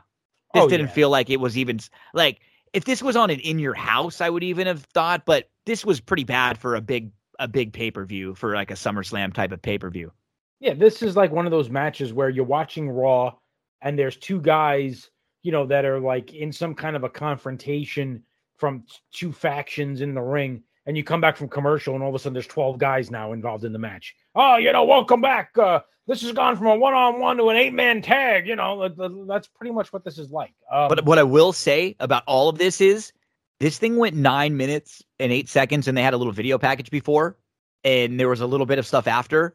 They are damn lucky they had this match go that long, because with what happened next with Owen and Austin probably having about 5 minutes or so cut off the back end of theirs, that would have put Brett and because Brett and Undertaker, you could tell by the way their matches, they were probably forced to go about 5 minutes longer than they wanted, or at least everything was very deliberate with their entrances, with the way they had to do stuff, to try to fill time. We're in a pay-per-view era where you have to fill time, Yep. You can't cut 20 minutes, 30 minutes short here. So they actually ended up getting lucky, because if this thing ended up only going 5 minutes, that would have put Brett and Taker in a pretty bad spot there, having to go 30 plus with that one. Yeah. And, I don't think the match necessarily suffers because of that. No. But it would have. I think the only reason why, to me, it's good. I love the main event. And we'll get there in a few minutes. But the only reason what I think hurts it is just the sort of dynamic of the bigger guy having to sell so much when the match goes long. Yeah, and Brett is as good of anyone at making the offense look great. It was just sort of weird seeing Undertaker having to sell for that long of a match with Brett, in charge. And I think that was the only thing where it felt a little bit off, the size and the backwards of the baby face being the bigger guy selling, and the heel being the smaller guy. And but yeah, they did end up getting lucky here, because they needed a few extra minutes with what's going to come next, as we get the video package for Owen and Steve Austin for the Intercontinental title. We've done the Canadian Stampede before on a deep dive, as Owen got the pin over Austin in that match. So that ends up setting up this thing, as Owen bragged about how he pinned Stone Cold And so they had a match set up. Austin said if he can't win the title, he has to kiss Owen's ass. Title on the line here. This might be as good of shape as Stone Cold was in. Man, he was in fantastic shape. He was tight. His stomach, like so little fat on there, just in phenomenal shape. And this is a bummer. This thing goes 16 and at about a half, 16, 15-ish. The first 15 minutes of this match are really, really good. Really good. You get a little interview backstage. First, Owen comes out. Big boos for Owen. And then Michael Cole's backstage. He wants to get an interview, but nope. Austin just comes out. Huge pop. Vince even says, I don't know why they like him, but they do. And Austin middle fingers right when he walks in the ring. And then Owen just goes right after him. And they just go at this quick, intense pace right from the start.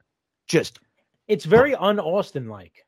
Yeah. You know what I mean? Like there's brawling, you know, he's hitting haymakers and he's manhandling Owen at times. And he does that move where, you know, Owen does the jump over him, comes back off the ropes, and Austin hits him with that, you know, jumps on him and just starts punching him on the floor. I mean, that part of it is very Austin like. But the beginning of the match, you don't normally see Austin in this type of a high tempo match like this. Yes. And it continues. Yep. It continues. There honestly, up until the end, there's like one or two spots where Owen sort of slows it down, but it's really well done because he's working the neck in the middle. I mean, we get hammerlock suplex here. Owen with this really cool counter where he's kind of ducking underneath to get out of this arm bar. And Owen with the finger joint manipulation, Owen Hart / Pete Dunne here, right? Yeah. It's just going like working the fingers because he's trying to break Austin's middle fingers so he can't do the middle finger anymore, which I thought was kind of cool. And they're sort of explaining that. And then Austin does the stun gun, which was one of his finishing moves, I think, in WCW for a time period. And then they go outside of the ring, clothesline. We get a power bomb from a Hurricane Rana there. And then Owen tries to head back, but Austin chases him up the aisle, and they fight down the aisle. Austin brings him back in. And then Owen just real quick belly to belly. And then a neck breaker, leg drop. I love that little quick leg drop. And body slam, and then top rope elbow. So Owen's in charge. Now he starts working on the neck. And that's when they start mentioning the neck now of Austin and the problems that he's had before. And geesh, what we're going to see in about 5-10 minutes at the most.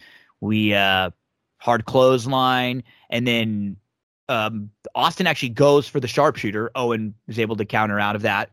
Big clothesline from Owen. And Owen springboard off the middle rope.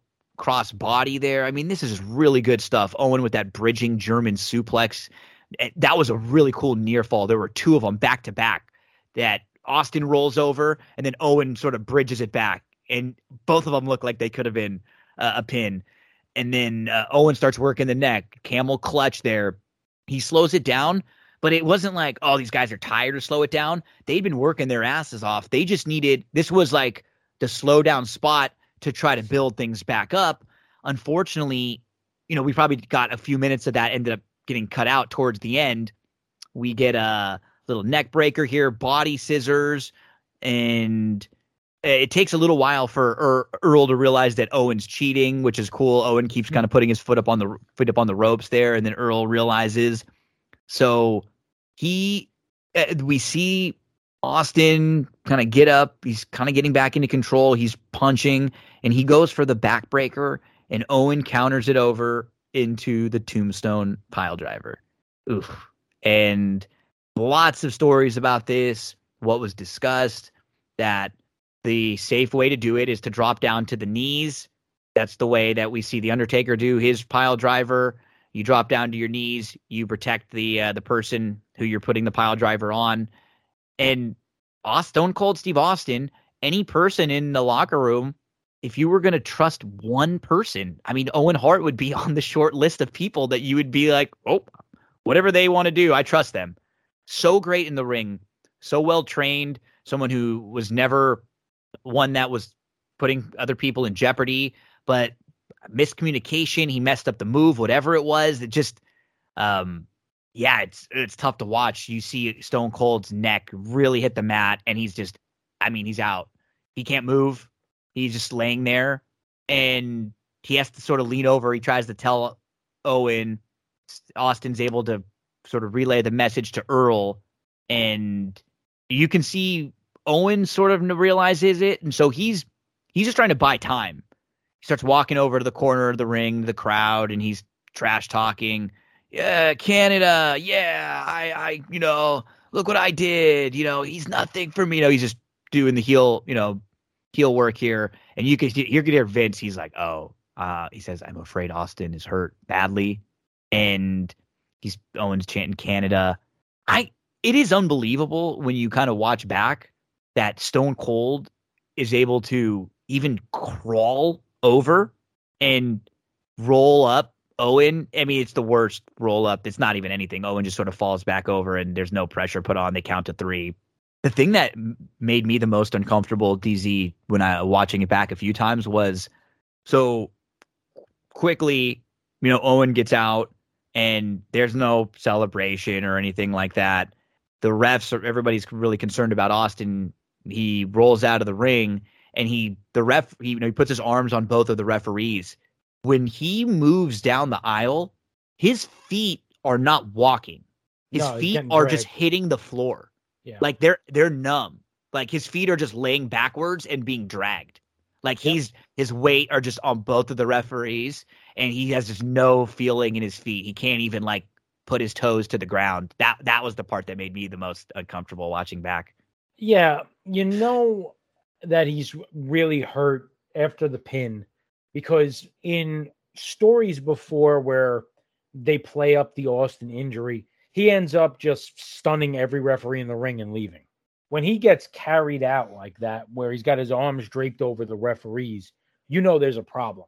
And it's obviously related to the tombstone. And then when they show it back and you see where his head is, that there could be a serious issue. Yeah. There's a lot of talk about the fact that Owen tried to convince him that he can execute that move safely that way, that Austin was against doing it that way, that there's a lot of pent-up hostility after the match because of that. Kind of like, I told you not to do it that way. You almost effing killed me, that kind of thing. But you can make the case that prior to that moment, this is one of the best matches in SummerSlam history. This match was really good. Yeah. And it's so hard. It's so hard to gauge it and put a grade on it or like a star rating because of what happens at the end. Because we don't know what the next. There was going to be another 5 minutes to this match. This match had an extra few minutes of sequence left. That wasn't the finish there. But it's so. It's really crazy to think about, because with Owen obviously having one of the most tragic incident in wrestling history with what happened with him during a show, and then what happens with Austin after this. But it's very strange what happens to Austin immediately following this, because this becomes like a real catalyst for him getting over with the crowd, because at this point Austin is very much popular, but he still isn't really on the level of the 3 guys that are in the main event.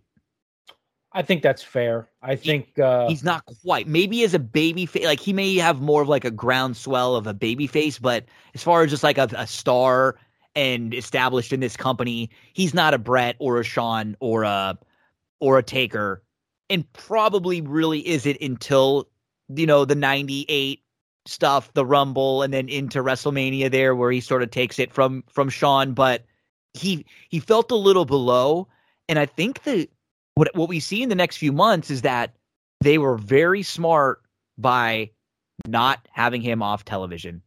Yep. He was on TV every week cutting promos, cutting videos. And he was there. Where they got that? Where they got the idea for that from?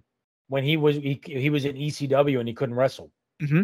But he was on TV every week cutting crazy promos, and they watched those promos and they said, holy crap, we got to get this guy. And lo and behold, it came to hand here at this point in time. And thank God they did it, because who knows if Austin has the same trajectory if he just disappears for 4 months. And he became just unbelievable on the mic, comfortable. He was getting all this time and more time each and every week. And that was where it all started with Vince. Everything came together. I'm not saying this was great for him in any way, shape, or form. The guy broke his neck and it took years off of his career, possibly life. Who knows? Knock on wood. We are hearing rumors that we may be seeing Stone Cold Steve Austin back this year in some sort of a match, which would be I mean, that would be nuts. I don't even know how that's possible. I don't even know how the guy can move at this point. No, and it would be crazy because we're recording on February the 22nd. Most of you will probably hear this a few days after, towards the end of February, but it hasn't been announced or anything. There've been rumors, and for all of these years, he's 57 now. For all of these years, he's never. I'm sure how much money's been offered to him through the years, but he's resisted the temptation. But I guess it's Texas, 2 nights. They probably need to sell some tickets, and putting him on a truck or on a billboard or announcing him in a match versus just saying Stone Cold's going to show up would sell a lot more tickets.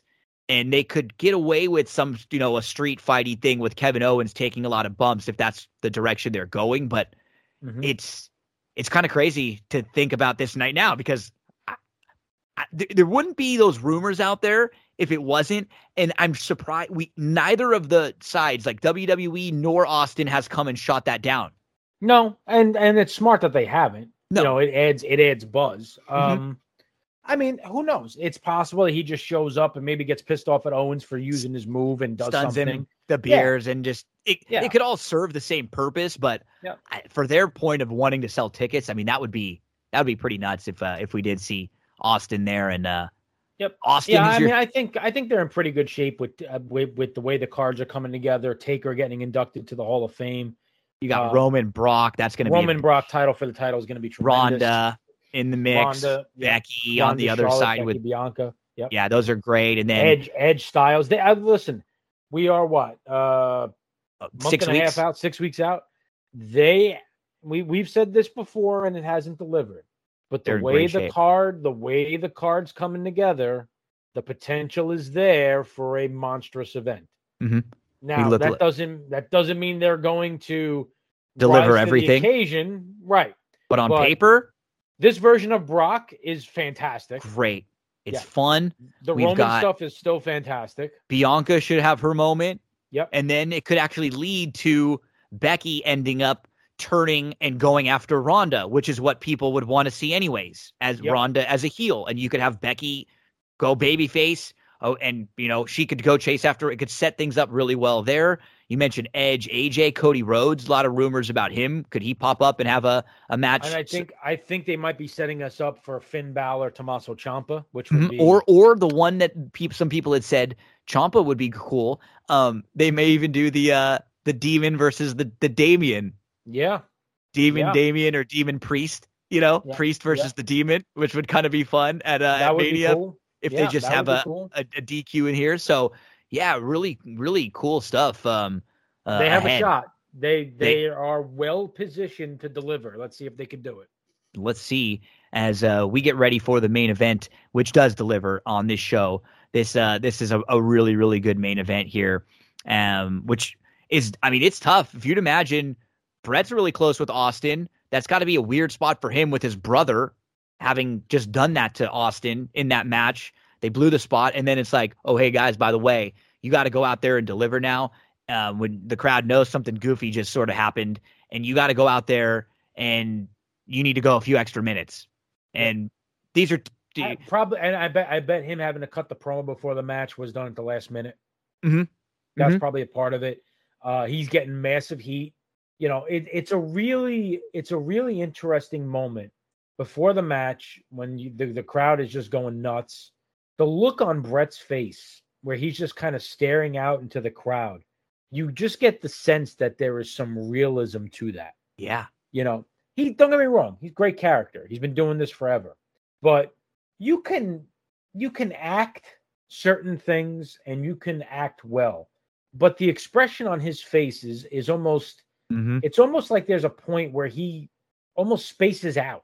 Yeah. Like the camera zooms in on him and he's just kind of looking out kind of the right corners of his eyes. I don't know what he's looking at. I don't necessarily know if he's looking at anything. He might be thinking about what just happened to Austin. He might be thinking about the fact that what's going on with his contract. He might be thinking about the fact that here I am. I've been the hero to these people for a decade. I'm getting booed out of the building and it's pissing him off. Yeah. It's a really real moment and it's really cool to watch.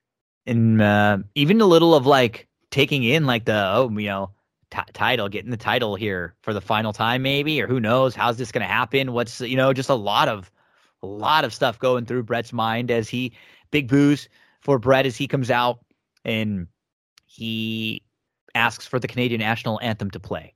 And here comes Sean, big baby face. I hated him. Oh, Me my too. God. I hated him so much here. I hated him so much here.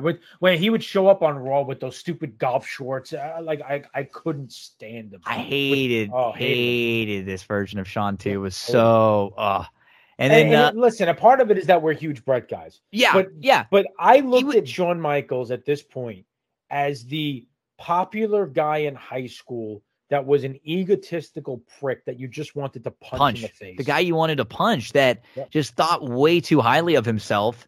And by the way, I want to add, it's not just Shawn playing a great character, because if you were saying he's playing a great character and look at the reaction he's getting out of you, this is how he was in real life. No. This was him. This was him. Yeah. He was like, I'm just going to be this guy. Yep.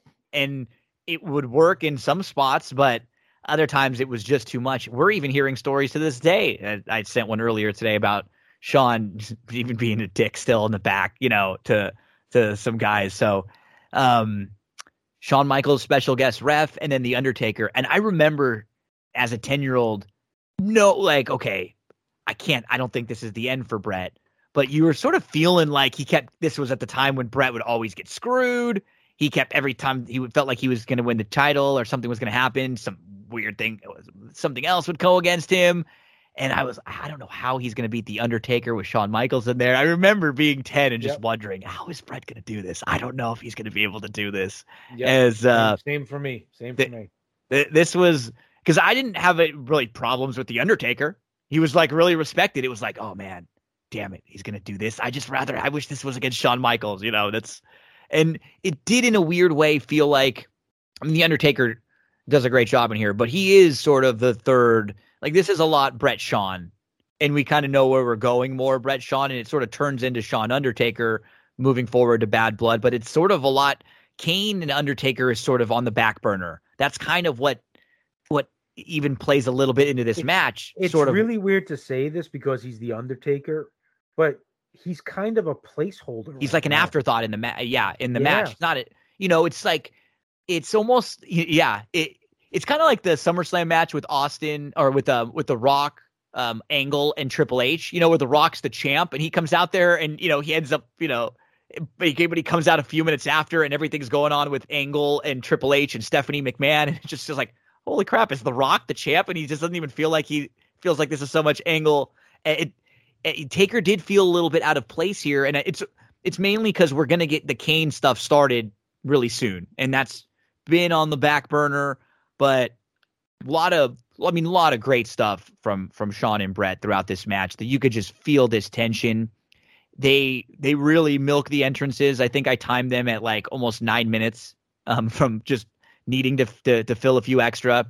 Yep. And we get started right off the bat. Brett hits Undertaker with the belt, and then the bell rings. So Taker's working on Brett early, lots of punches, kicks, big clothesline, and Shawn, I gotta say, for a lot of it, he was being like an annoying referee, but he was trying his best to be very impartial and count and do things right. Brett and him continue to get into it. Brett throws Undertaker into the steps on the floor. Then Undertaker catches him and puts him into the post a couple times. Shawn Michaels keeps telling him to get back in the ring. Undertaker gets the backbreaker there, and then he's got a bear hug going on. Brett bites him on the face, and then he gets a big boot to the face there. And Brett starts to work on the legs, and he does a really great job. He's working on the left knee now, and he's just surgical for such a long time with this. He's just going at it. Kicks at the back of the knee, and then figure 4. And here comes Paul Bearer. And this is when he was talking about Undertaker's brother still being alive, as Undertaker ends up smashing Brett's knee into the mat. And then he goes outside after Paul Bearer. And so Brett comes from behind. He attacks him. He takes him out. And now he's really going to start selling the leg here. Some of the other officials come out. They make sure Paul Bearer gets back out of there. And here comes Brett with the figure 4 leg lock around the ring which post. By the way, if applied correctly in real life, will literally break your leg in half. Oh my, it'll snap your knee. My favorite thing about this little moment was right as Brett is like about to lock it in, Shawn walks over and he's down on the floor and he tells him, and you could hear it perfectly.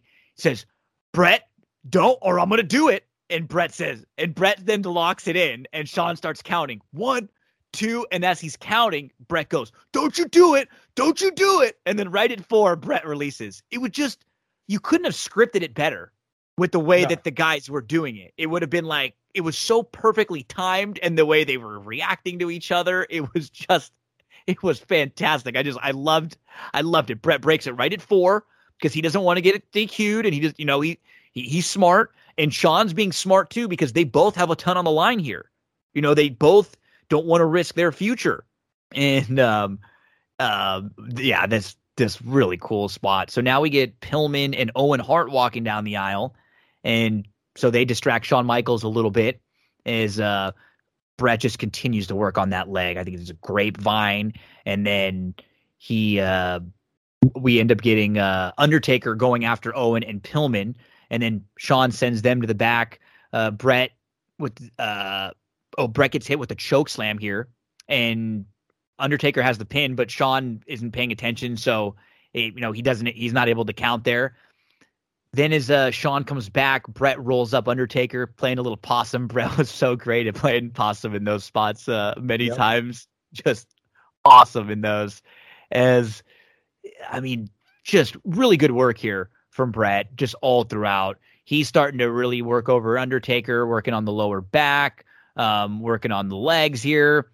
He's throwing him into the back of the ring post and double axe handle to the backbreaker, suplex, diving elbow off the middle, and then a DDT. Brett didn't do the straight DDT all that often, which was cool.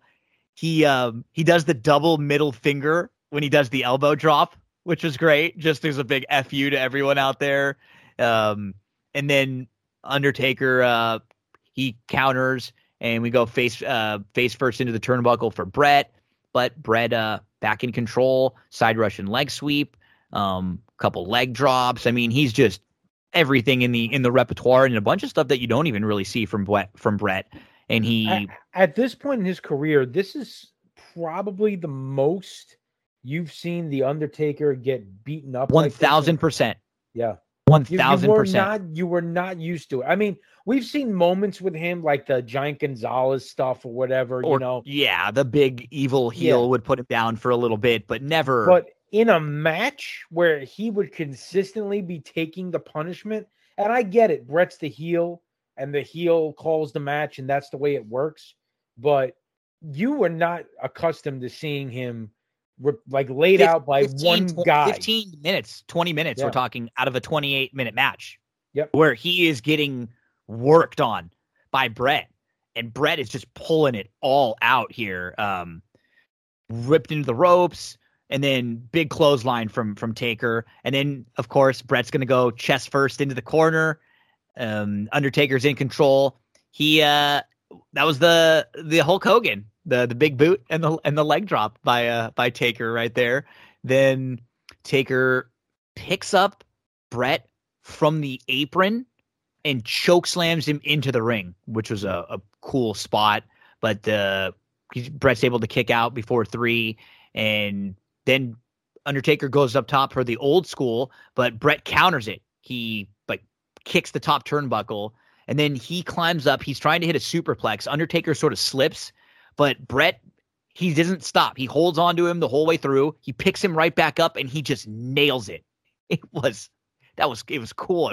And that's the kind of thing in a match where that is a bot, like that could have been a botch, but it doesn't even take anything away from the match. It's like, oh, these guys are fighting. The one guy slips. That's what happens. And if Brett picks him right back up and just nails him, it doesn't. If you're not, if you like, it's just it's kind of like unsteady and you're wondering what's happening. But at the same time, it was just a small hiccup. Yeah. Still executes the superplex. Who cares if he slipped a little bit? And we now get the sharpshooter, and Brett, man, he's got it locked in with the way he leans back because Taker's legs are long, but he's not like a fat guy. So I feel like he can kind of lock it in pretty decent on Taker, and he's pretty flexible. And man, he looks good when he's sitting back.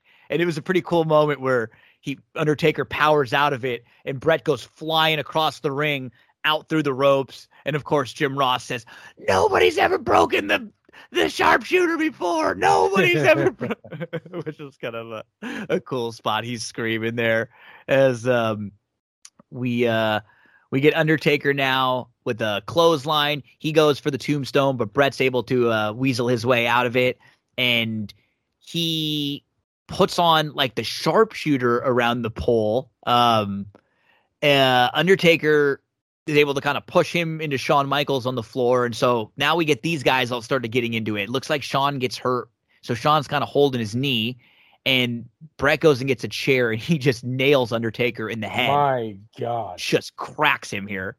And so Shawn's on the floor, and Brett gets in. He counts it's just a 2 count. And then Shawn sort of recognizes the chair, and he comes over, and the two guys are yelling at each other about the chair. And they're, Shawn's kind of pointing at him. What the hell? They're screaming. And Brett spits on Shawn, and he goes right in his mouth. It goes like right in his mouth. And Shawn is furious. So Shawn has the chair in his hand. He goes to swing to hit Bret Hart. Bret Hart ducks, and the Undertaker, who is right behind him, gets nailed in the head. The finish was very well done. Only tiny hiccup, I'd say, was they were a little close to the ropes, so Bret just kind of pulled Undertaker's arm in. But I even love the way Bret had to tell Shawn, "Get down, count it." And the way that Shawn counts it is one of the more memorable pinfalls that I can remember. When looks he up counts at Bret's face every time he comes down. Yep. In between each one. So good. He counts the 1, he looks up at him, the 2 looks up at him, and the 3, he just looks up and he just rolls out and is out. Very well done from these guys. They had to go a little longer, and like we said, Undertaker in the middle, I'm sure they probably had to add a few extra minutes of just, hey, Taker, we got to put 2 or 3 more minutes of you selling here in the middle to add on for what would have been at the end of Owen and Austin. But I love this match with these guys. I really do. It's very well done. It sort of feels like more of like an older, like a territories kind of match that goes about 30 minutes in the main event that, you need to have long, and that would have had the baby face and real big selling spots. And there's a guest referee, and it's a little overbooked, and it's a little wonky. And you've got a lot of different guys. Paul Bear's down there for a little bit. Owen and Pillman are down there for a little bit. And I like it, though. This is a really cool time period, and this felt like a real main event. It really did. Oh yeah, massive star power. I remember when he hit him and he went down. I jumped out of my chair because I knew that was it. Nice. Everybody around me was just so miserable, and I'm counting 1, 2, 3. Yeah, just go crazy for screw Bret. Screw you. Bret holds up the 5. Yeah. And back then, guy winning the championship 5 times is like, back then. Now these guys hand the belt back and forth to each other seemingly month to month. We weren't quite at that point yet. Being a 5-time champion back then was a big deal. I think it put him in WWE. I think that put him on the level with Hogan at that point. Mm-hmm. Yep. A huge deal. And I remember people in that building were pissed. Yeah. Pissed, Oh yeah. Because back then you weren't thinking about where's the story going and they're setting up Brett versus Shawn and blah, blah, blah. You weren't thinking about that. You were thinking about they just screwed Taker, man. Mhm. You know? And me, I'm just having a blast. Oh, Yeah, best thing Just ever. as a Yeah, Canada's Brett guy. awesome. Oh, Canada. I was literally singing, oh, Canada. what did It's Brett not- do to you guys? What did you? Yeah. Why did you hate Brett? I don't get it. I was just Yeah. mad. Okay. Oh God, Screw you, Vince. You suck, Vince. I was in all my glory. this I was in all my glory. this is a fun show, and there are a couple lows on the show. Like we said, the tag match, the Bariqua stuff is there.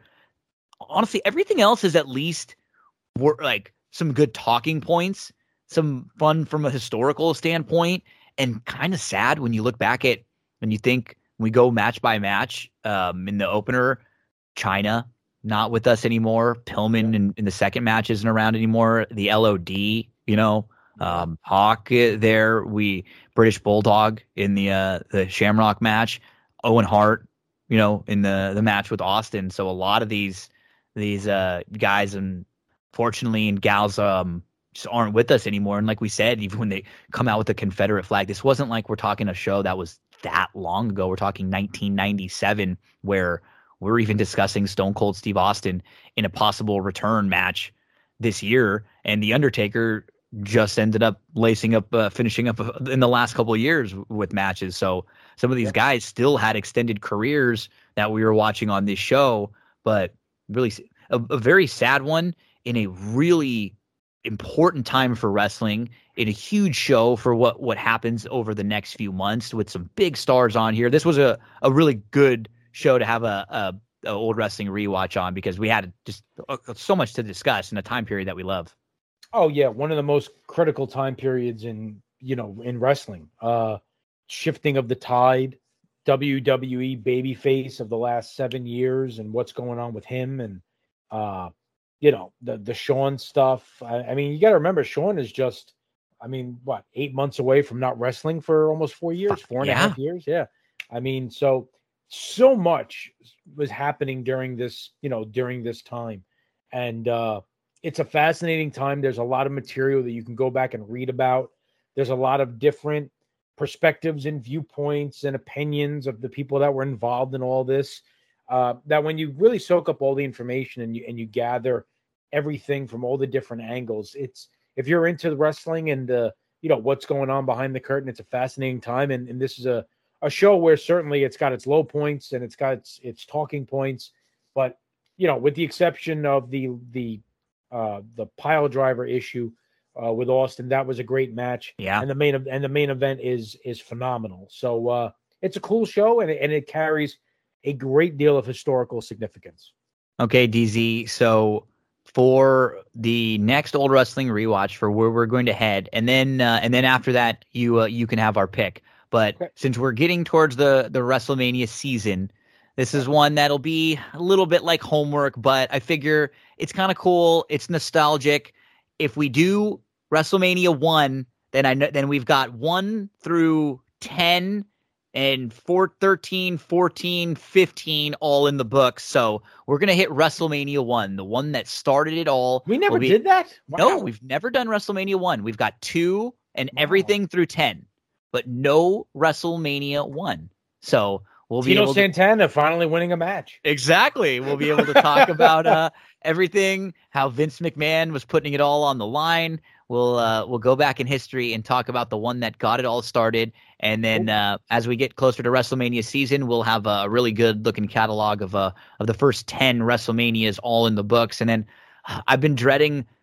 I think the ones that we sort of picked around were 1, 2, 11, 12. Everything else we sort of hit on, but those were the ones that we sort of ended up getting backwards. 2 was not that great, but it was the one that moved around from the 3 different places. 1 will be fun to talk about just everything and Mr. T and heel Roddy Piper at the time, and then Hogan and all of that. But 11 and 12, those aren't all that fun. That's a bad time. That's a bad time period there. You get the Iron Man match, which is great for a historical reference, but from a rewatch standpoint, that'll probably end up being one of our shorter rewatches if we do that one, because we're not going to recap move for move the 60-minute Iron Man match, But yeah, those are sort of some of the those don't. That was really, also one of the down points of my life.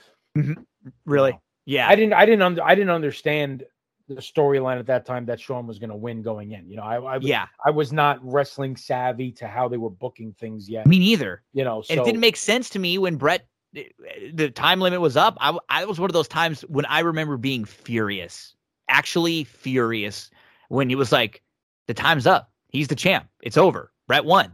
What the hell? And then you make him come back and start. That pit, I was so furious. I was so mad about that. And then he was just gone for 6 months. You don't even know if he was going to come back afterwards. And so those 2 years don't really feel from like a pageantry. There's about a 3 or 4 year stretch in the middle of the 90s when things weren't going all that great for WWF, where the Mania shows didn't really feel all that much like Mania towards the end of the 90s and then back into the 2000s. That's when they started really feeling again like kind of how they felt at the beginning. You know, it like was strange because like 8 was a really good show. You know, a little wonky at times, and you can question some of the decisions, but it was a really good show.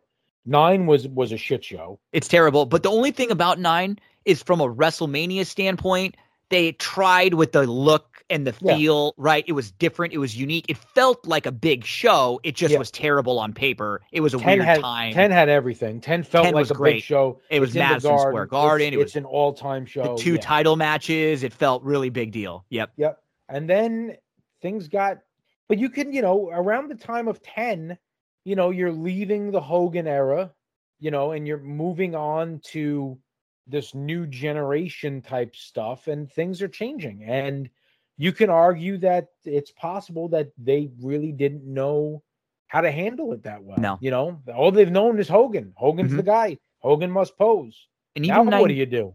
97, which is a good show, and it has the Austin. There's a couple good matches on the show. Obviously, the Austin Brett one there.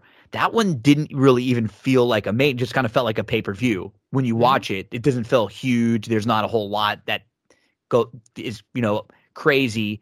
But 98, 99, back that way, then they start to again sort of feel like really, really big events. And so we're going to talk about going into the stadiums. It doesn't even matter how good the show is. They feel like monstrous events. The entrances, the costumes, and the outfits, and the fireworks, and just the look, the way that they're able to dress up wherever any stadium or any arena they go to is just incredible. When they put the machine behind it, when they put their WWE touch on it, when they WWEify something, it's incredible. There are few industry organizations that can do something like that. I mean, we're even talking major sports leagues. They like, you know, maybe like basketball or football, because basketball has stars that can go out and move the needle a little bit, and football is just going to do it itself. But man, WWE, if they want something promoted, they do a way better job than baseball and hockey and those things getting the word out. It's crazy where we've come, and we're on the road to WrestleMania again, as DZ mentioned, not even about 6 weeks out or so. So we'll talk WrestleMania 1 next time on the Old Wrestling Rewatch. DZ, as we are recording, you and I are going to talk a little Turfway the next day. People that'll already be in the books when people listen to this, but you can continue to do a really good job handicapping the Turfway races. You're doing a lot of spot play stuff for Twin Spires, video stuff over there, and usually you do a really good job of posting all of your plays and everything on social media. Yeah, over at the Track 7, we've gotten we've really stepped up things when it comes to content that we're putting out to help support promos. We're getting very aggressive with promotions at Twin Spires, and a lot of video content with guys like myself and Scott Shapiro and Joe Christofek. And, we got a great team back there in terms of marketing and putting these things together in these video packages. And I actually just recorded my first voiceover thing today for them. So we're starting some new stuff with that as well. I'll be applying for my SAG card any day now. We're going to hear you in 2022 SummerSlam. Darren Zocali is going to be the voiceover. In a world where everyone was, you're going to be doing That's it. Absolutely. But it's been a lot of fun. They've got me. It seems like every week they're giving me more and more content to help produce, which is great. I have about 15 different jobs with the company, but I love it. It's it's not like the Meadowlands where I got to travel in there and sit in an office for 14 hours and I'm burnt out. I get to work from home and do all this stuff for a great industry, and yeah, I mean, you know, one of the biggest names in racing, which is obviously very important to me. So yeah, it's been a lot of fun. You can follow along at the Track 7. Believe me, as much content as you've seen, there's going to just be more and more and more as we move through the Triple Crown season and on from there. So a lot to look forward to. Love that. And yeah, you'll even get a lot of expanding into sports stuff as you know, the mainstream sports betting becoming more and more. DZ will jump in and give some thoughts on whatever's happening and props sometimes, or thoughts on games. I know March Madness is coming up pretty soon too, so everyone's going to probably get a little focus shifting over to college basketball with conference tournaments, and then the brackets coming out in the next few weeks. So always something happening in the world of sports. Make sure to follow DZ over there for all that great info. Thanks so much, buddy. This was a fun one. I'm glad we got to talk a little bit about Brett. This was a great night for him, man. This was a really good show. I was shocked that we hadn't had this one in WrestleMania 1 next. Oh yeah, I was surprised that you said we didn't do this one or one. So yeah, WrestleMania 1, like you said, it's a little bit of homework. It's not something that's necessarily fresh in our minds, and obviously it's a completely different time. But for historical significance, probably the most important premium live event, or whatever they call them now. Yeah. In the history of professional wrestling. So Yep. certainly something to look forward to. And that'll be next. Andrew Champagne will be back with us on the Old Wrestling Rewatch. Don't go anywhere, folks. Still plenty more on this episode of That's What G Said.